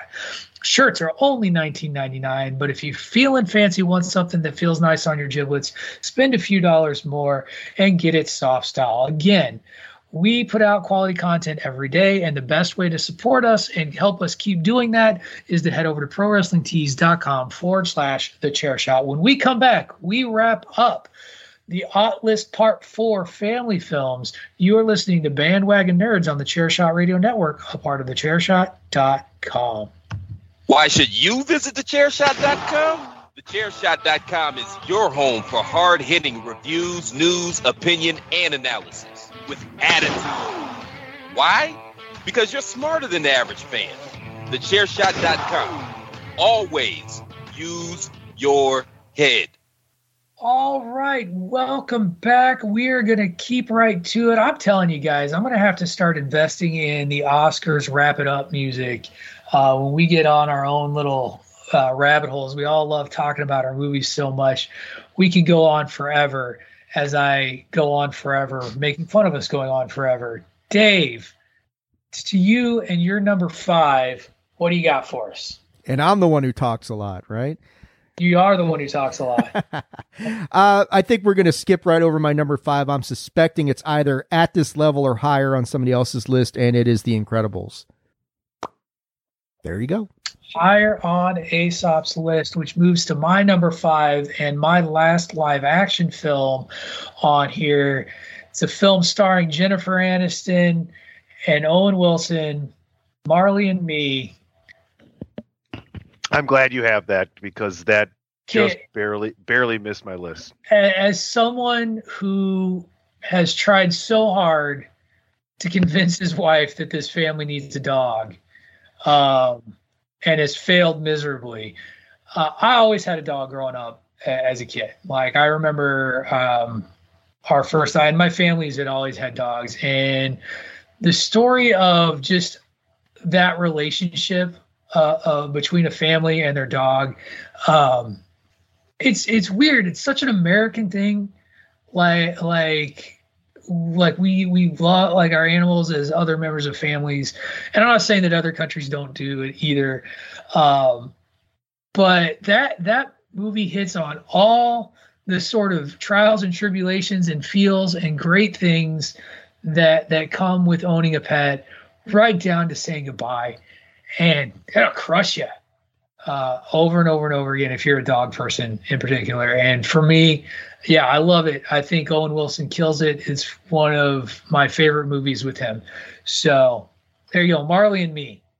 That's my number 5. I can't do dogs dying in any film. It doesn't matter how fantastic it is. It instantly gets put into the bottom half because I'm such a dog lover, and I don't want to see any dog die. Like, it's not an old kind of death though. Like, it's like he lives a good life. Like, he lives a full life, and that's the thing about the movie is it really is this love letter of this relationship. It's awesome. I love it. So, Patrick, I cried during All Dogs Go to Heaven. The entire premise of the movie is dogs dying, and I said, like, I can't do it. Fair enough. Well, I don't want you to cry on the podcast thinking about dogs dying. So ratings. I don't know. Go ahead. Stretch it out. Share your number 5. What is your number 5 family film? My number 5 is Ratatouille. Ratatouille is a wonderful, fantastical comedy, and they did such a great job creating this new world with such a charming character played by Patton Oswalt, and especially coming out of the previous year's Pixar film, which was Cars. And I know that Dave had that on his list. He loves Cars, and a lot of people love Cars. But it didn't get the most wonderful reception throughout the critics' universe, which, we can all tell them to fuck off sometimes. Let's just be honest.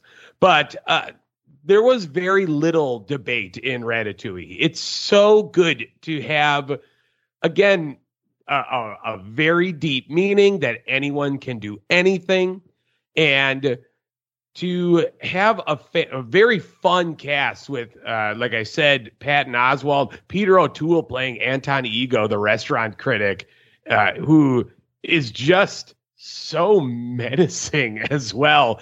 Brad Bird and John Lasseter are some of the top tier animated talents, both in the directing and the executive producing and stuff. They just don't know how to do a bad film. And even the ones that got panned are still wonderful films. I look at something like The Iron Giant, which was one of Brad Bird's unfortunate bombs, and that did not deserve that.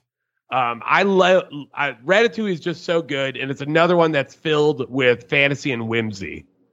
It's funny you mentioned Iron Giant because I think much like Iron Giant, it's definitely a movie that as people have gone back and watched later, it has gained a new level of appreciation.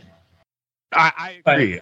It definitely has that type of I never saw it at the theater, but watched it one night with the Little O'Dowd a couple of years ago as part of our Disney Plus subscription. Was like, I've heard people like this movie, and it's delightful. It's a fine film.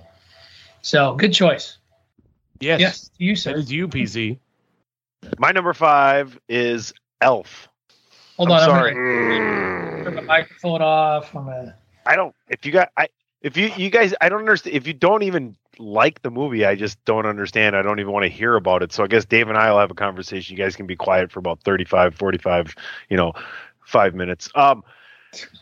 Dave, there's so many callback lines to this movie. The cast is excellent, but what I really want to talk about from this movie is the fact that the voice that we hear in this movie, Zooey Deschanel and Baby It's Cold Outside. I understand the premise of that song, but at the same time, her voice, like, that kind of makes the movie, along with, the casting of the characters as well, and how interesting it is. The way they shot Will Ferrell with Bob Newhart. If you ever go back, I think the Movies That Made Us, I think, did a thing on Elf, so go back and watch that.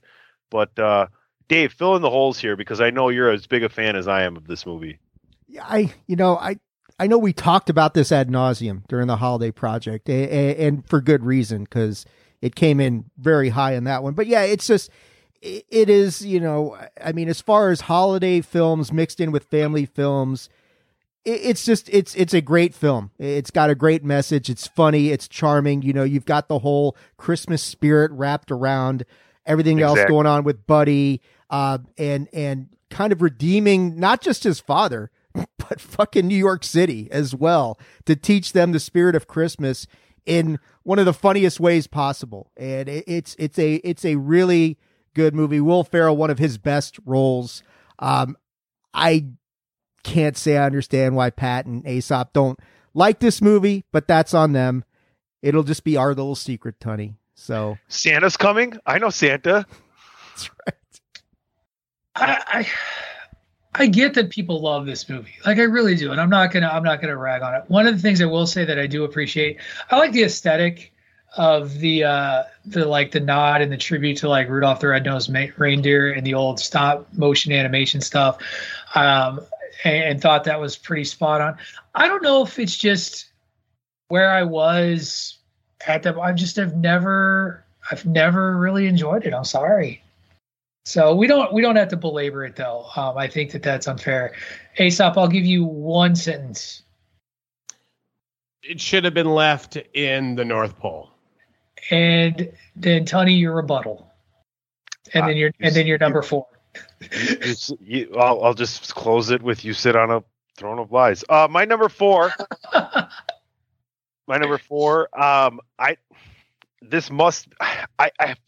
Okay, it's not on somebody's list for sure, but I find it hard to believe it's not on the other two people's list. So maybe it's equal or higher, but my number 4 is Finding Nemo.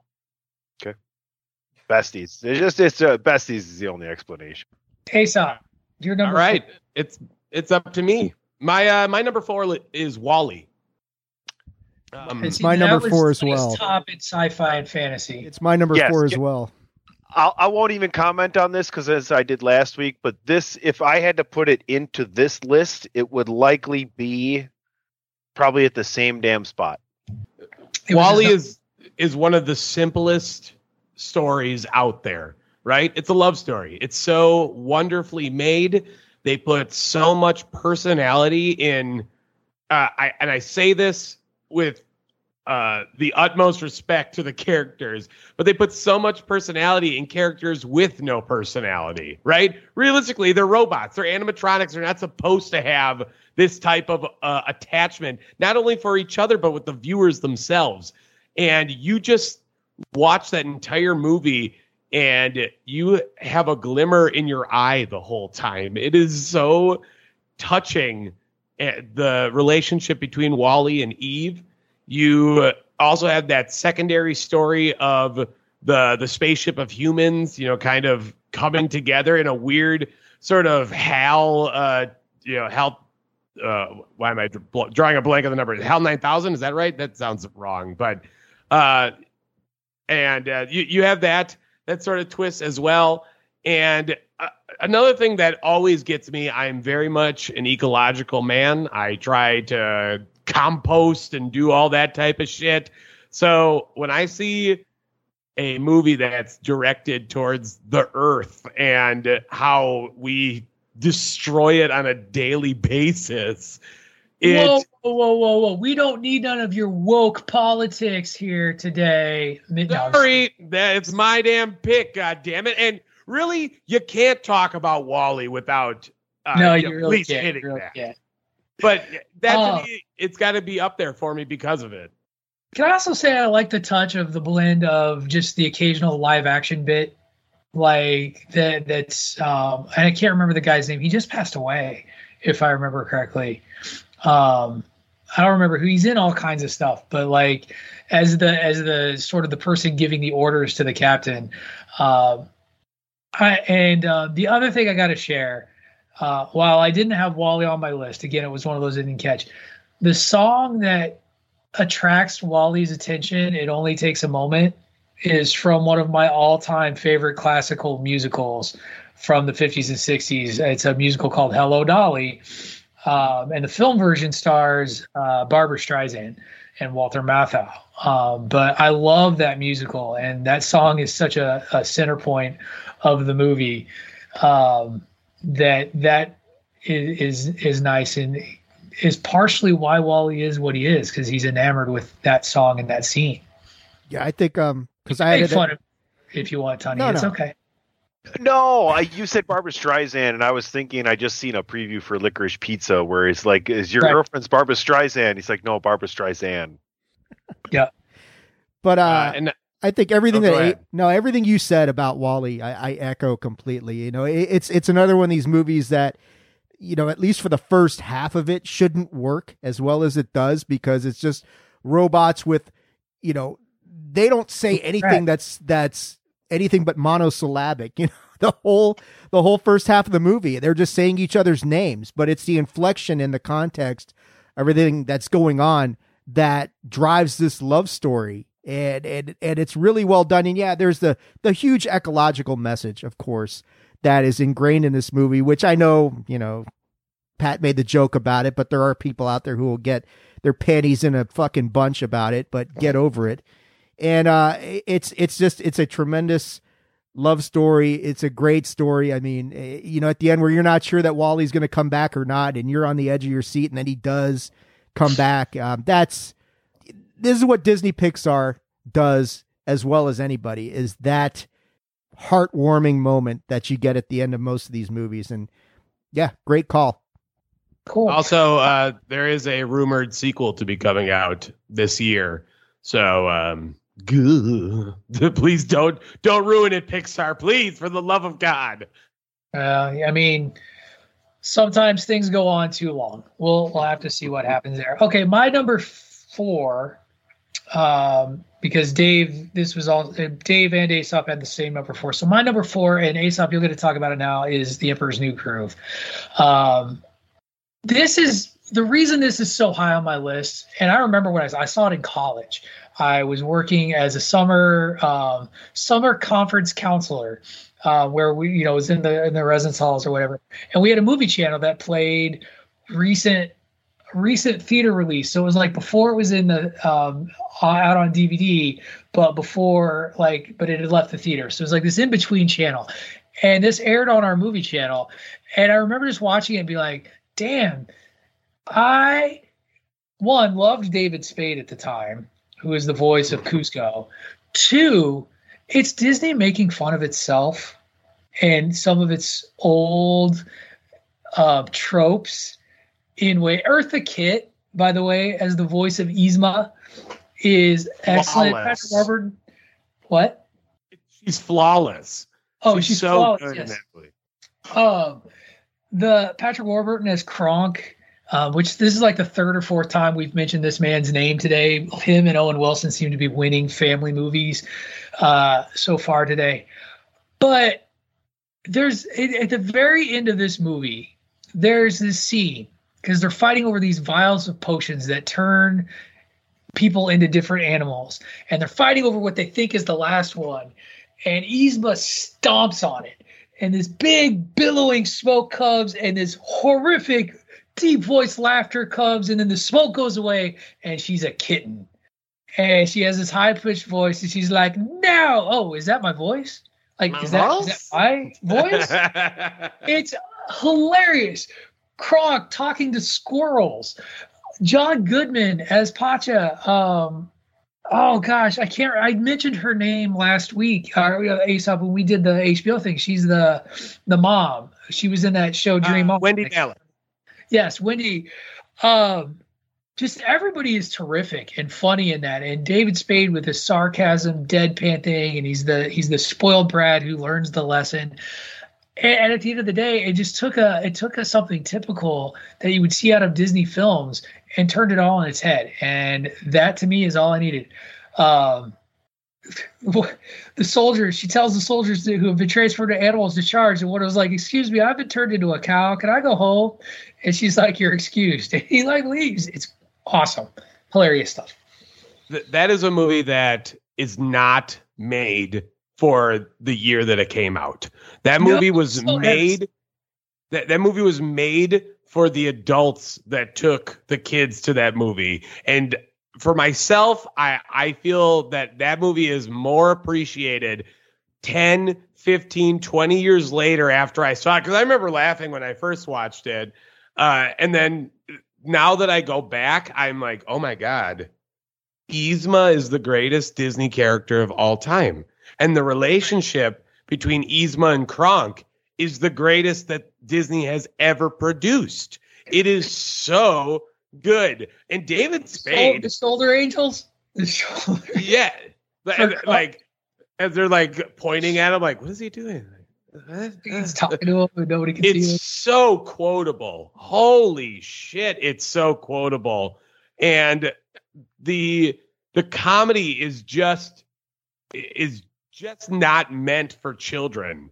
And I mean that in the sense that I don't think the children are going to fully understand how freaking funny that is. And David Spade, like I said, kills it. I don't want to be a llama. Llama face.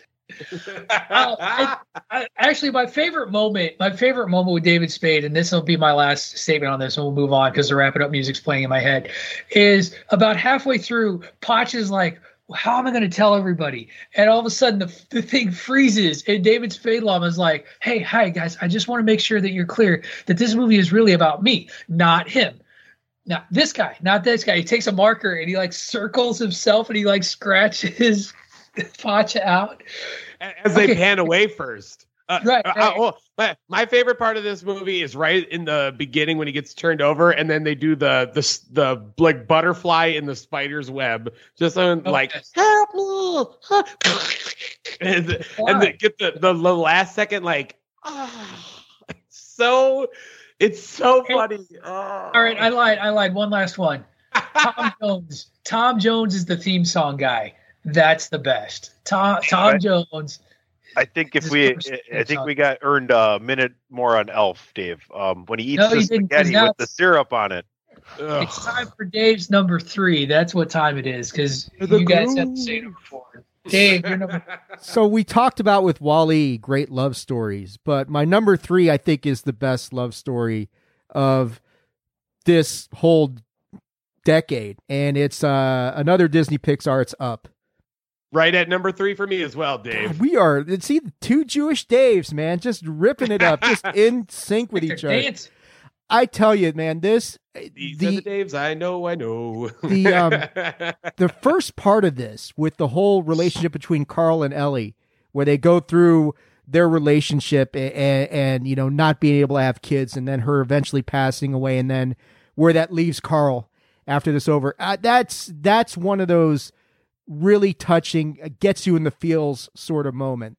And it just kind of goes on from there. And I know it's ridiculous and it's fantastical that, you know, 10,000 helium balloons is not going to pick up your house and fly it to Brazil. But that's not the point of this. It is another one of the movies that with a really good message, especially the relationship between Carl and Russell, the Boy Scout, you know, who's trying to get that last pin. And he follows Carl on this grand adventure everywhere. And I mean, the stuff like, you know, we talked about dogs, and I obviously, Pat knows I'm a big dog person because they interrupt the podcast every week, not this week so far. But, you know, the relationship with the dogs and just this funny stuff where he's talking and then out of nowhere, squirrel, you know, his attention gets distracted. I absolutely love this movie. It is one of the most heartwarming, touching things that I've ever seen as far as animation or just anything in general. So I'll kick it over to Aesop to talk about why he's got Up this high up on his list. Well, personally, the reason why this movie hits so hard is because it very much reminds me of my grandmother and my grandfather, who had a similar tumultuous relationship like that. They had one kid, my mom, but they couldn't have any more, and they ended up adopting 2 children that came from insane hardship. And you kind of see something like that in Up, you know. And then my grandfather passed away, and my grandmother just had this type of He's that back, you kind of then go back about 15 seconds, Aesop, and with your story. Continue. Right at the touching part, it's got to do this to me. Thanks. I blame Russia. This is we're not putting you on, so you know. Go ahead.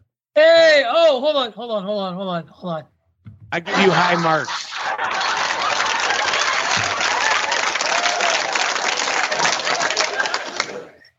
I give you high marks. Sorry for Stalin, but I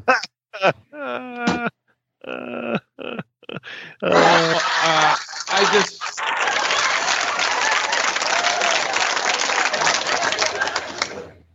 Like I was saying before I cut out, this is very much like my grandmother and grandfather's love.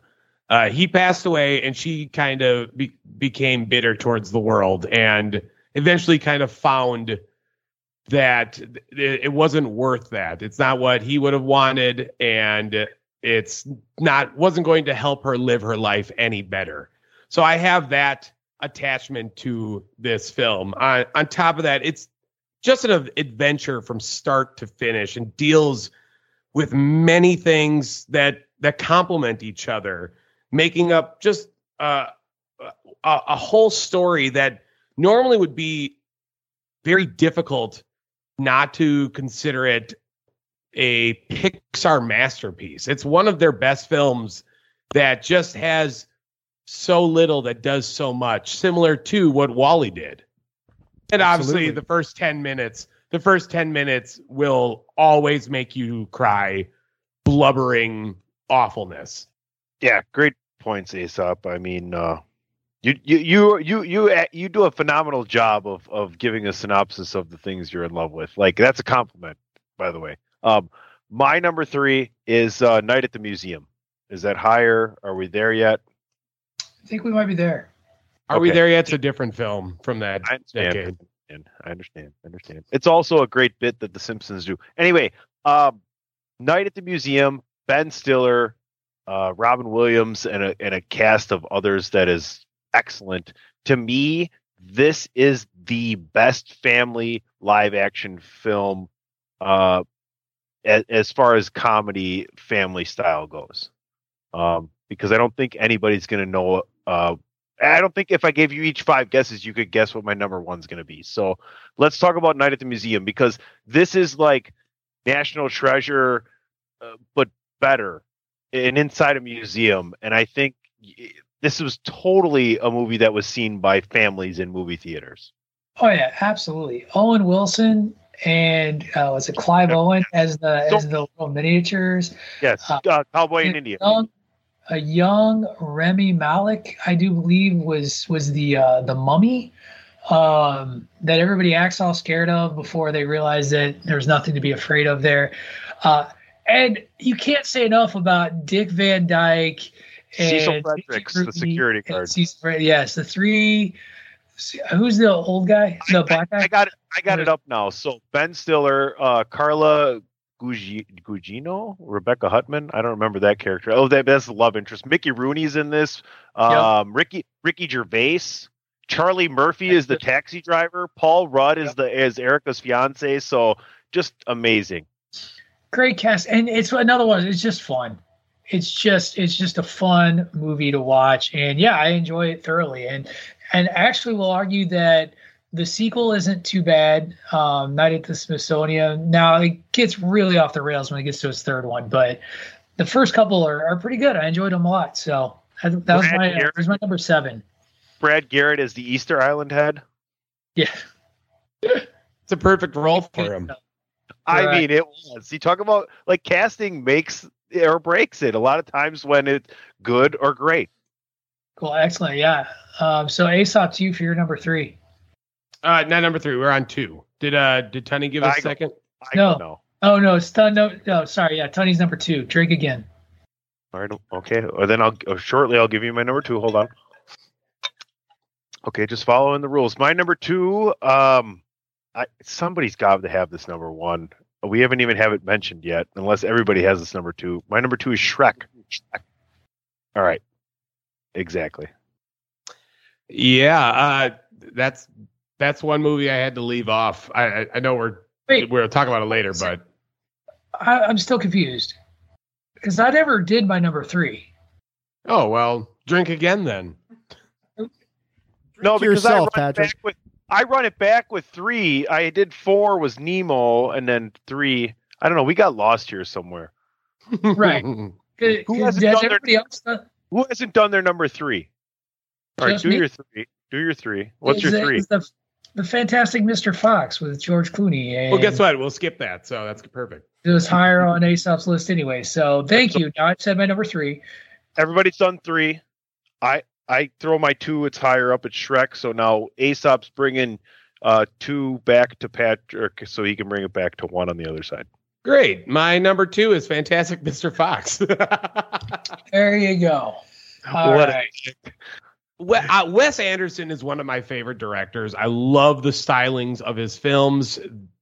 This is such a fun movie. In fact, I didn't really watch any movies going into this list this week because I knew that there were too many films that I was going to remember and recall. But I made sure to force my girlfriend to watch this movie yesterday. And then I berated her afterwards after she said, it's all right. And wanted to put something like Monster House higher on her individual list. And I yelled at her. But we're happy. Your relationship was a video game, Aesop. You failed that portion of the video game yesterday. He chose the wrong option. I mean, says you. I mean, I don't know how many continues you have left. There's plenty. We have a loving relationship. Think of it like Wall-E and not so much like Up yet. But Fantastic Mr. Fox is so good. Phenomenal voice cast with it. Also, anything that Roald Dahl wrote is just made for a movie in every way, shape, or form. And I want more Roald Dahl on film in some way, shape, or form. I'm just waiting for like a live action Twits movie because that's going to be one of my favorites. I have a feeling. I mean, I might embarrass myself here, but I believe that's James and the Giant Peach, right? Yes. Okay. Charlie and the Chocolate Factory. In the Chocolate Factory. Something about a woman in a shoe, giants. right? Wasn't there a woman in a shoe story by him as well? Not necessarily the old witches. Woman. I think that's what I'm thinking of. Yeah. Which is the Twits, BFG. There's a lot of like Roald Dahl wrote a lot of children's stuff. Why aren't more movie makers, movie writers going back and looking at less popular works by famous authors and trying to make them stories on films as opposed to redoing the same damn thing that always gets told on the screen all the time? Like, we're in a land of remakes. Why aren't we exploring these less popular works by great authors, right? Dahl gets that a lot. He actually does. If there was anyone that you could attribute to someone like the Stephen Kings of the world, Dahl gets a lot of small films that maybe you just don't realize is a Dahl book. So there's don't necessarily worry about that on his end. As far as the greater film, world is concerned, beats me. I don't know. I guess they just want to feel safe. I think there is a level of risk with a lot of Roald Dahl's work because it is a little bit out there. Like it's weird when you really come down to it. Like James and the Giant Peach is kind of a weird story. I was speaking to the greater scope of authors that exist, not just him. And I think that's fair. But I also think that Hollywood's risk averse. Like you look at it like Marvel's a juggernaut. And when it started, it took some risks. But as Aesop likes to point out, the formula is pretty standard in terms of what they make in terms of a film and what properties they go with, and they know what they have out of that fandom. The Fantastic Mr. Fox, like, it gets made by Wes Anderson because Wes Anderson is the type of person who's going to make the Fantastic Mr. Fox, like, because he is an out there. So, like, if you look at any of his films, like, they're great, but they're a little weird, and not in a bad way. Like, it's quirky, if you will. It's got the book to describe it. The book itself got translated to Wes Anderson. Wes Andersonese, if you would. Exactly. And it's fun because of it. Obviously, the stop motion's great. The performances are great. Wes Anderson knows how to shoot a film And regardless of if it's live action or animation like this, it works in every sense of the way when he touches it. And it shows later on in Isle of Dogs too, which is another one of my favorite films. But I, again, am biased towards Wes Anderson. I will gobble up anything he wants to put out there. Absolutely. And it's funny, you talk about authors kind of getting maybe their due with some lesser known stuff. My number 2, because I think that's where we are now, because it was Aesop's number 2 was The Fantastic Mr. Fox, was my number 3. My number 2 is my other stop motion animation flick, and that's Coraline, which is based on a Neil Gaiman property. And Neil Gaiman is in recent years quickly become a property, a name, and an author that's getting his work turned into media. Like, we're getting a Sandman series coming up. American Gods was based on work that he did. Him and Terry Pratchett's book as well. What is that? That's an Amazon series. Good Omens also. Oh yes, very fun. His work, very fun stuff. And Coraline, if you want to know where I was with family entertainment, look no further than Coraline, which is a family film that's quite dark and harkens back to, for me, like some of those more gothic children's works that you would see in the 80s, a la the Dark Crystal, the Black Cauldron, the Neverending Story, where there's something kind of sinister to this story. And this little girl, Coraline, who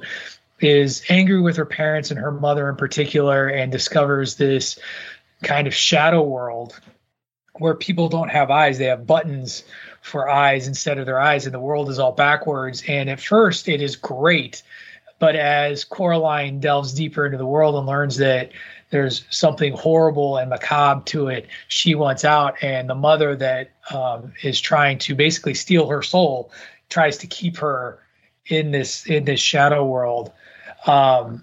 I love it. The stop motion, again, I think is great. It's brilliant stuff, and it's quite dark, and but it's what I enjoyed at the time, and it's why it's so high on my list, because I can watch it on repeatedly. Leica Studios is criminally underrated and underappreciated. Yep. Every film that they do is a masterpiece, and that is not that is me not doing it justice enough. And also, every time they put out a film, they get no reception from the overall fan base. Kubo and the Two Strings is so wonderful. What was that? Missing Link is another one that is just a fantastic film that unfortunately flopped at the box office.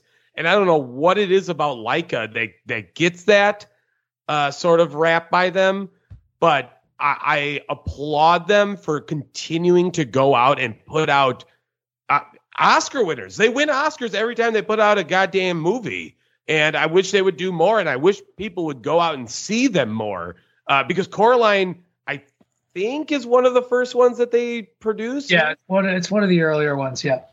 And the nightmare fuel that is Mother, that is... Yes. One of the creepiest things out there. You realistically could have put that in sci-fi fantasy or in horror. Right. Terry Hatcher, by the way. Great. Looks like her too. Yeah, absolutely. Dead on. All right, Dave, to your number 2, and then turn the corner as we are running long today. Yeah, I did want to say I love your cult number 2, Pat. That's a really good movie, underrated as hell. Creepy. Darker than most of the family movies, but anyway. Bandwagon nerds, Zack Snyder cut. That's my number 2 is Finding Nemo. I know it was somewhere else on somebody's list. Your number 4.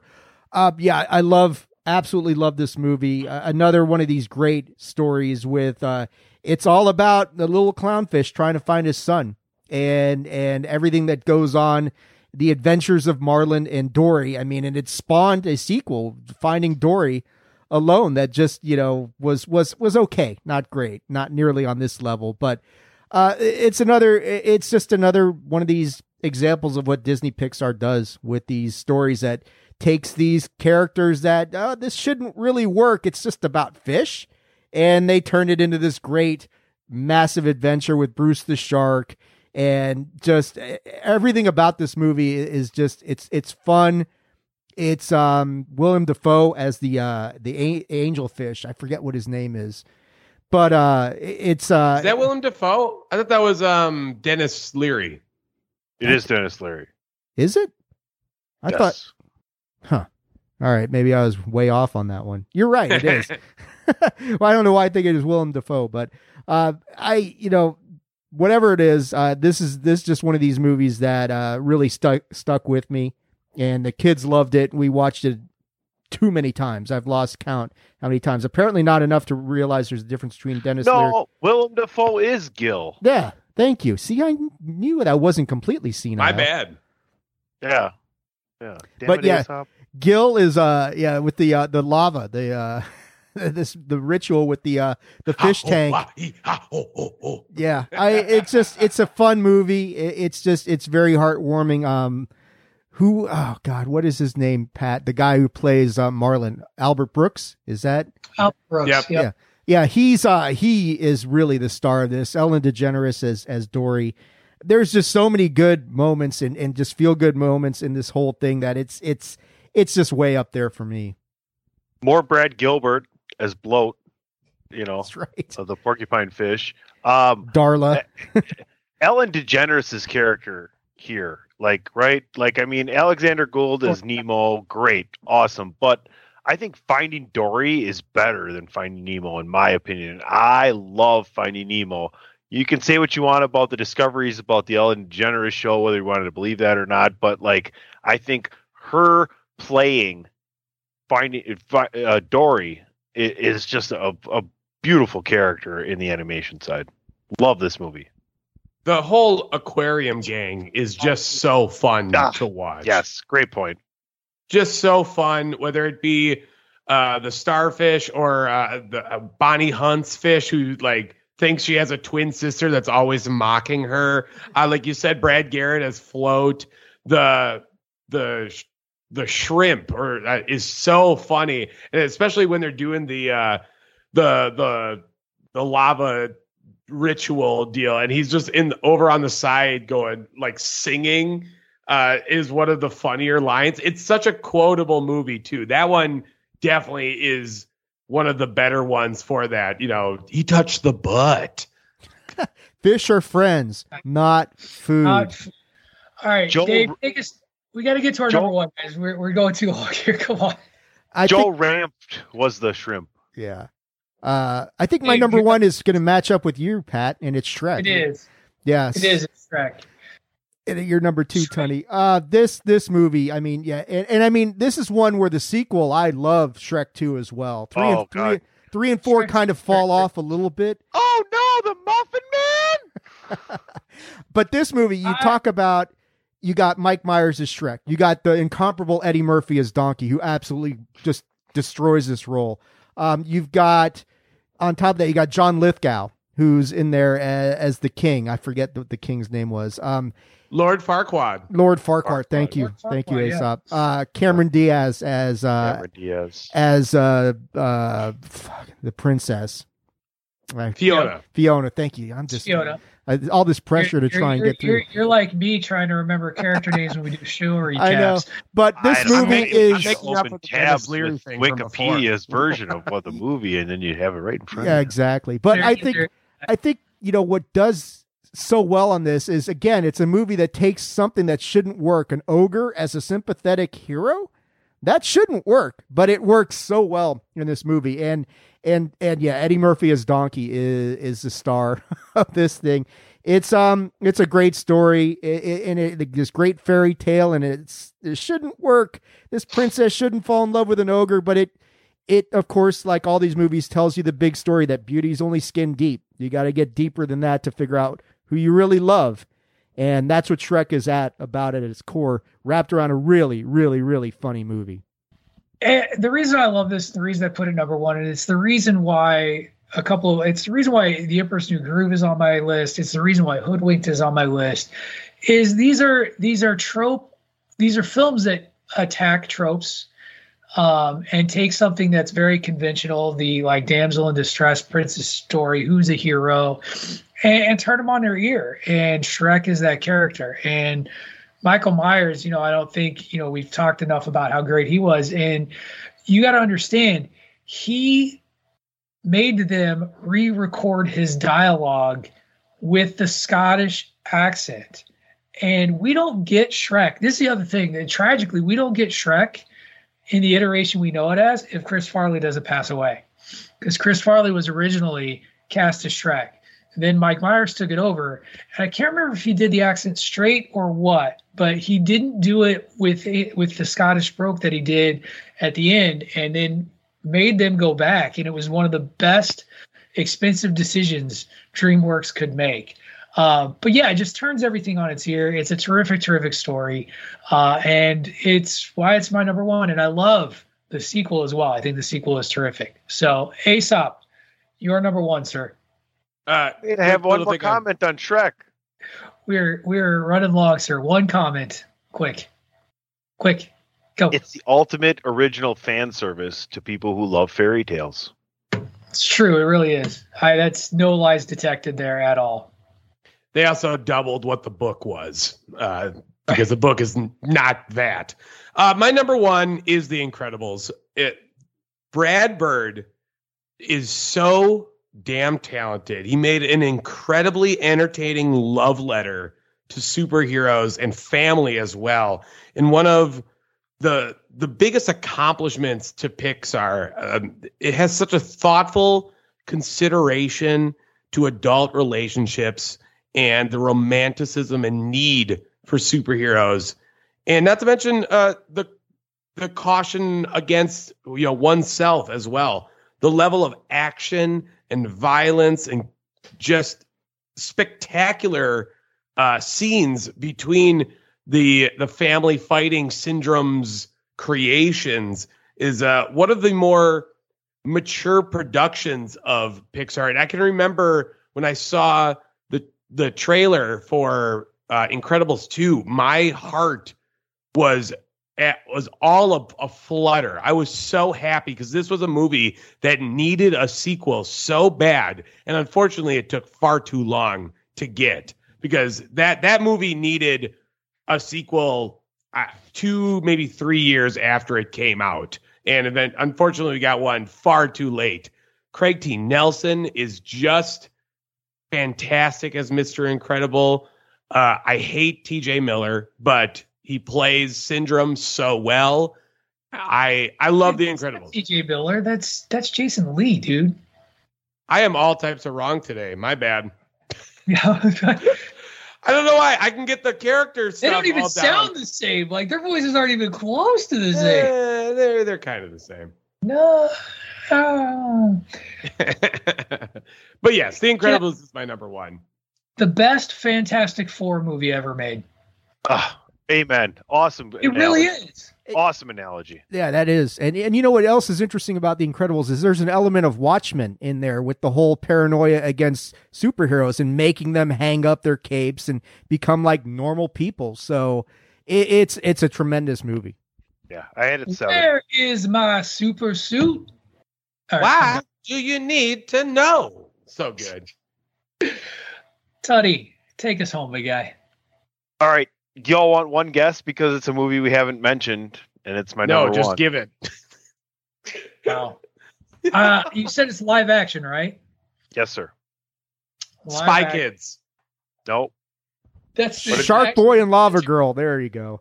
No, Patrick. God, yeah, actually, I don't know. I don't have a good guess. All right. And it's probably one of my top 10 favorite movies ever. It's Secondhand Lions. Oh, I wouldn't have even dreamed of that one with Haley Joel Osment and Robert Duvall. Robert Duvall, Michael Caine, Kira Sedgwick. So let me set the scene for you.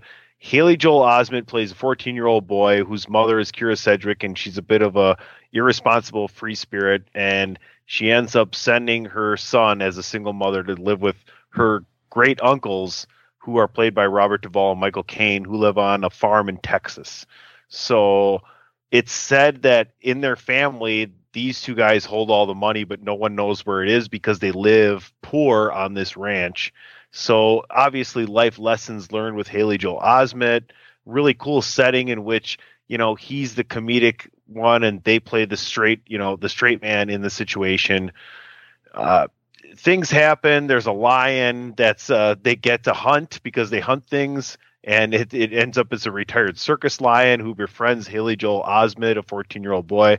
His mom ends up coming back with her new boyfriend, who's actually supposed to be an investigator or something, who's really just looking to cash in here. The lion has a cub, dies protecting it. It's a really heartfelt story that involves nothing that would deter a family to go ahead and let their children learn a lesson from it. And I just remember watching it as a younger man and just loving it. Yeah, that's a terrific choice, and one I just didn't even come close to expecting. So I mad respect.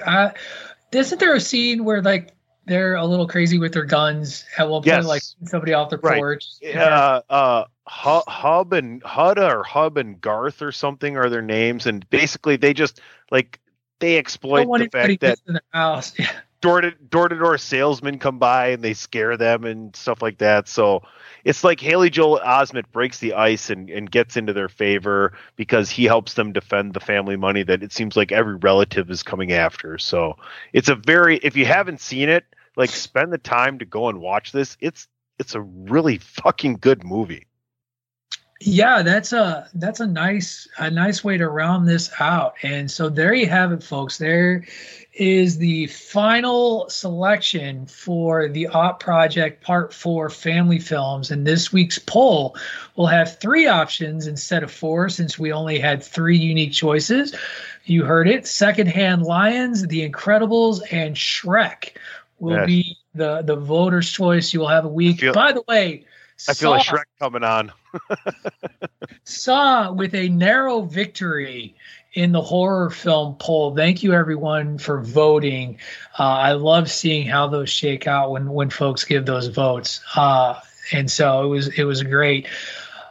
I have a very brief Patrick's pitch. I'm not going to play Patrick's the music or anything like that. Way to undercut my shit earlier, Pat. Thank you.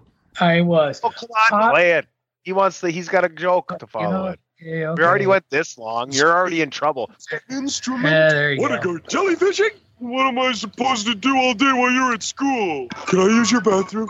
Who's your friend? What does claustrophobic mean? You know what the problem is?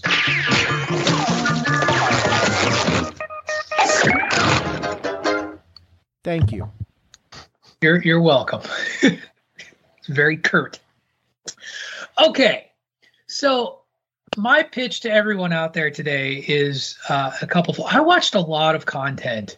I had Friday off this week, and I just had some extra time to kind of sit down. And Tony and I talked about this show earlier on this broadcast. It's on Apple TV Plus. It's Ben Stiller's latest effort. It's called Severance. It is an episode at a time. And I remember when we first talked about this, the trailers for this series made it look like this was kind of like a dark comedy, a black comedy. And it's not. I would say it is a tense, suspenseful thriller with horror elements and a touch. And when I say a touch, I mean a teensy touch of comedy built into it. The concept of this show is it stars Michael Scott, John Turturro's in it, Christopher Walken.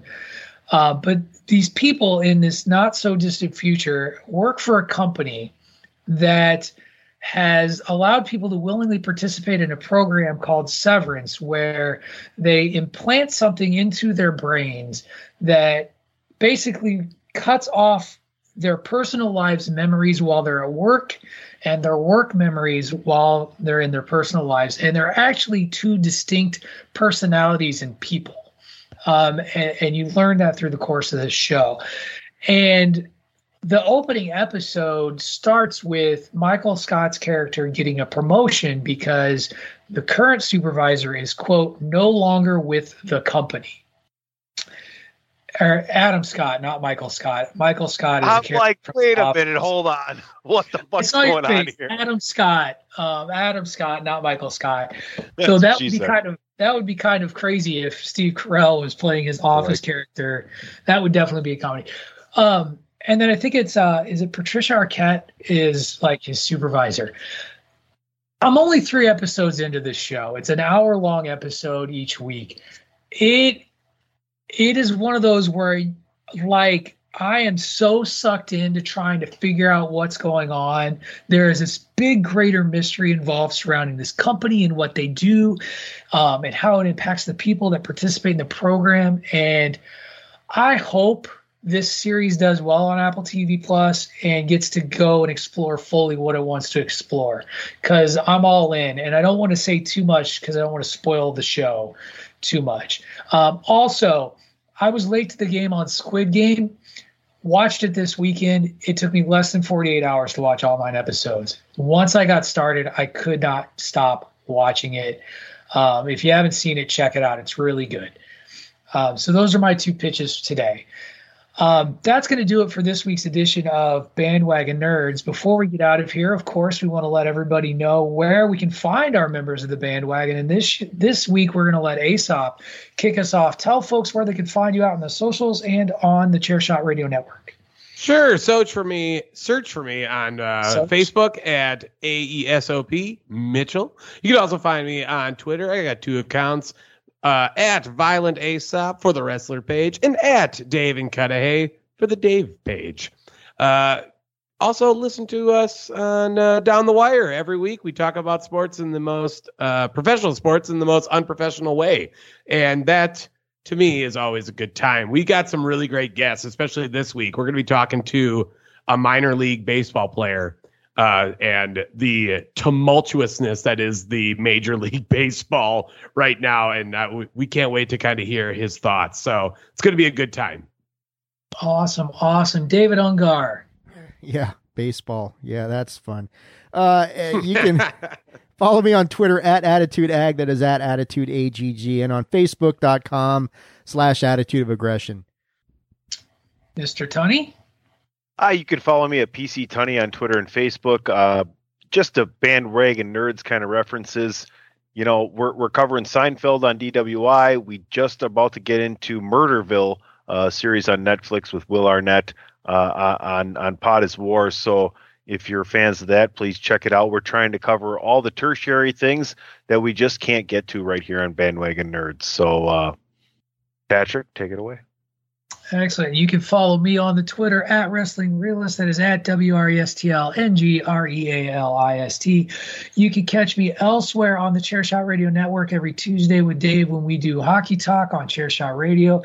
You can also catch me most every Wednesday on the Greg DeMarco Show with Greg DeMarco and Miranda Morales. All right, folks, that's going to do it for this week's edition of Bandwagon Nerds. Next week for the Aught Project, we are going to be covering the top 10 dramas of the first decade of the 2000s, because we want to get that done before we get to the fun stuff, comedies and action flicks. So that's the rationale behind that. Also, do want to apologize to my co-hosts being a little snarky, a little short with everybody on time, not trying to be that guy. I do like us having a tight 2-hour podcast. It just wasn't going to happen today. We love these movies way too much. So that's going to do it for this week's edition of Bandwagon Nerds. Now get yourself out of the basement, get some sun, and put on a family flick and enjoy it with those you love. You've been listening to Bandwagon Nerds on the Chairshot Radio Network, a part of the Chairshot.com. Come on, y'all! Then I saw her face. Ha ha! Now I'm a believer. Listen, not a trace of doubt in my mind. I'm in love. I'm a believer. I couldn't leave her if I tried. Then I saw her face. Now I'm a believer. Hey! Yeah.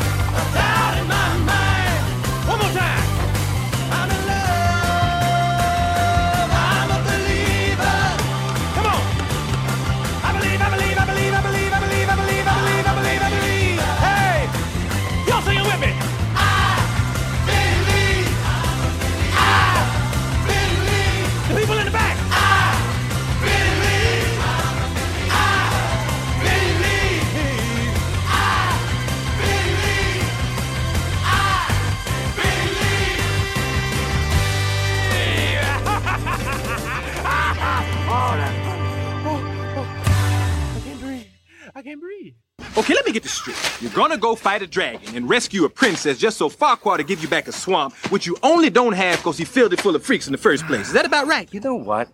Maybe there's a good reason donkeys shouldn't talk. I don't get it, Shrek. Why don't you just pull some of that ogre stuff on him? You know, throttle him, lay siege to his fortress, grind his bones to make your bread. You know the whole ogre trip. Oh, I know what. Maybe I could have decapitated an entire village and put their heads on a pike, got a knife, cut open their spleen and drink their fluids. Does that sound good to you? No, not really, no. For your information, there's a lot more to ogres than people think. Example? Example? Okay, ogres are like onions. They stink? Yes. No. Oh, they make you cry? No. Oh, you leave them out in the sun, they get all brown, start sprouting little white hairs. No. Layers. Onions have layers. Ogres have layers. Onions have layers. You get it. We both have layers. Oh, you both have layers. Oh. You know, not everybody like onions. Cake! Everybody loves cakes. Cakes have layers. I don't care what everyone likes. Ogres are not like cakes. You know what else everybody like? Parfaits. Have you ever met a person you say, hey, let's get some parfaits? They say, hell no, I don't like no parfaits. Parfaits are delicious. No! You dense, irritating miniature beast of burden. Ogres are like onions. End of story. Bye-bye. See you later. I let this happen, you know. The sports car, the getting in shape, the blonde hair, the lies. Yes, he attempts to relive the past. Now I'm losing him. Oh, what do I do? What do I do? What are you talking about? You are Elastigirl! My God, pull yourself together! What will you do? Is this a question? You will show him you remember that he is Mr. Incredible, and you will remind him who you are. Well, you know where he is. Go, confront the problem. Fight. Win! And call me when you get back, darling. I enjoy our visits. Forgive me. We were in Houston when we heard their names on the news, and always just had to come. When I was a boy, my grandfather told me such stories. Your grandfather? Very wealthy sheik. He used to love to tell me stories about his wild youth. Amazing, unbelievable stories all about two brothers helping Garth McCann, the most valiant and brave men, huh? He called them his most honored adversaries. The only men who ever outsmarted me. Wait, so you knew these two men? They raised me. It's an honor. Nice to meet you. It's nice to meet you. Wow. Aha. Well, you see, they spent my grandfather's gold wisely. Well, there was this one traveling salesman. So, the two men from great-grandfather's stories, they really lived? Yeah. They really lived. What's so special about Hero Bread's soft, fluffy, and delicious breads, buns, and tortillas? These ultra-low net-carb baked goods contain zero sugar, fewer calories, and more protein than the leading brands, and are high in fiber to support gut health. Shop now at Hero.co.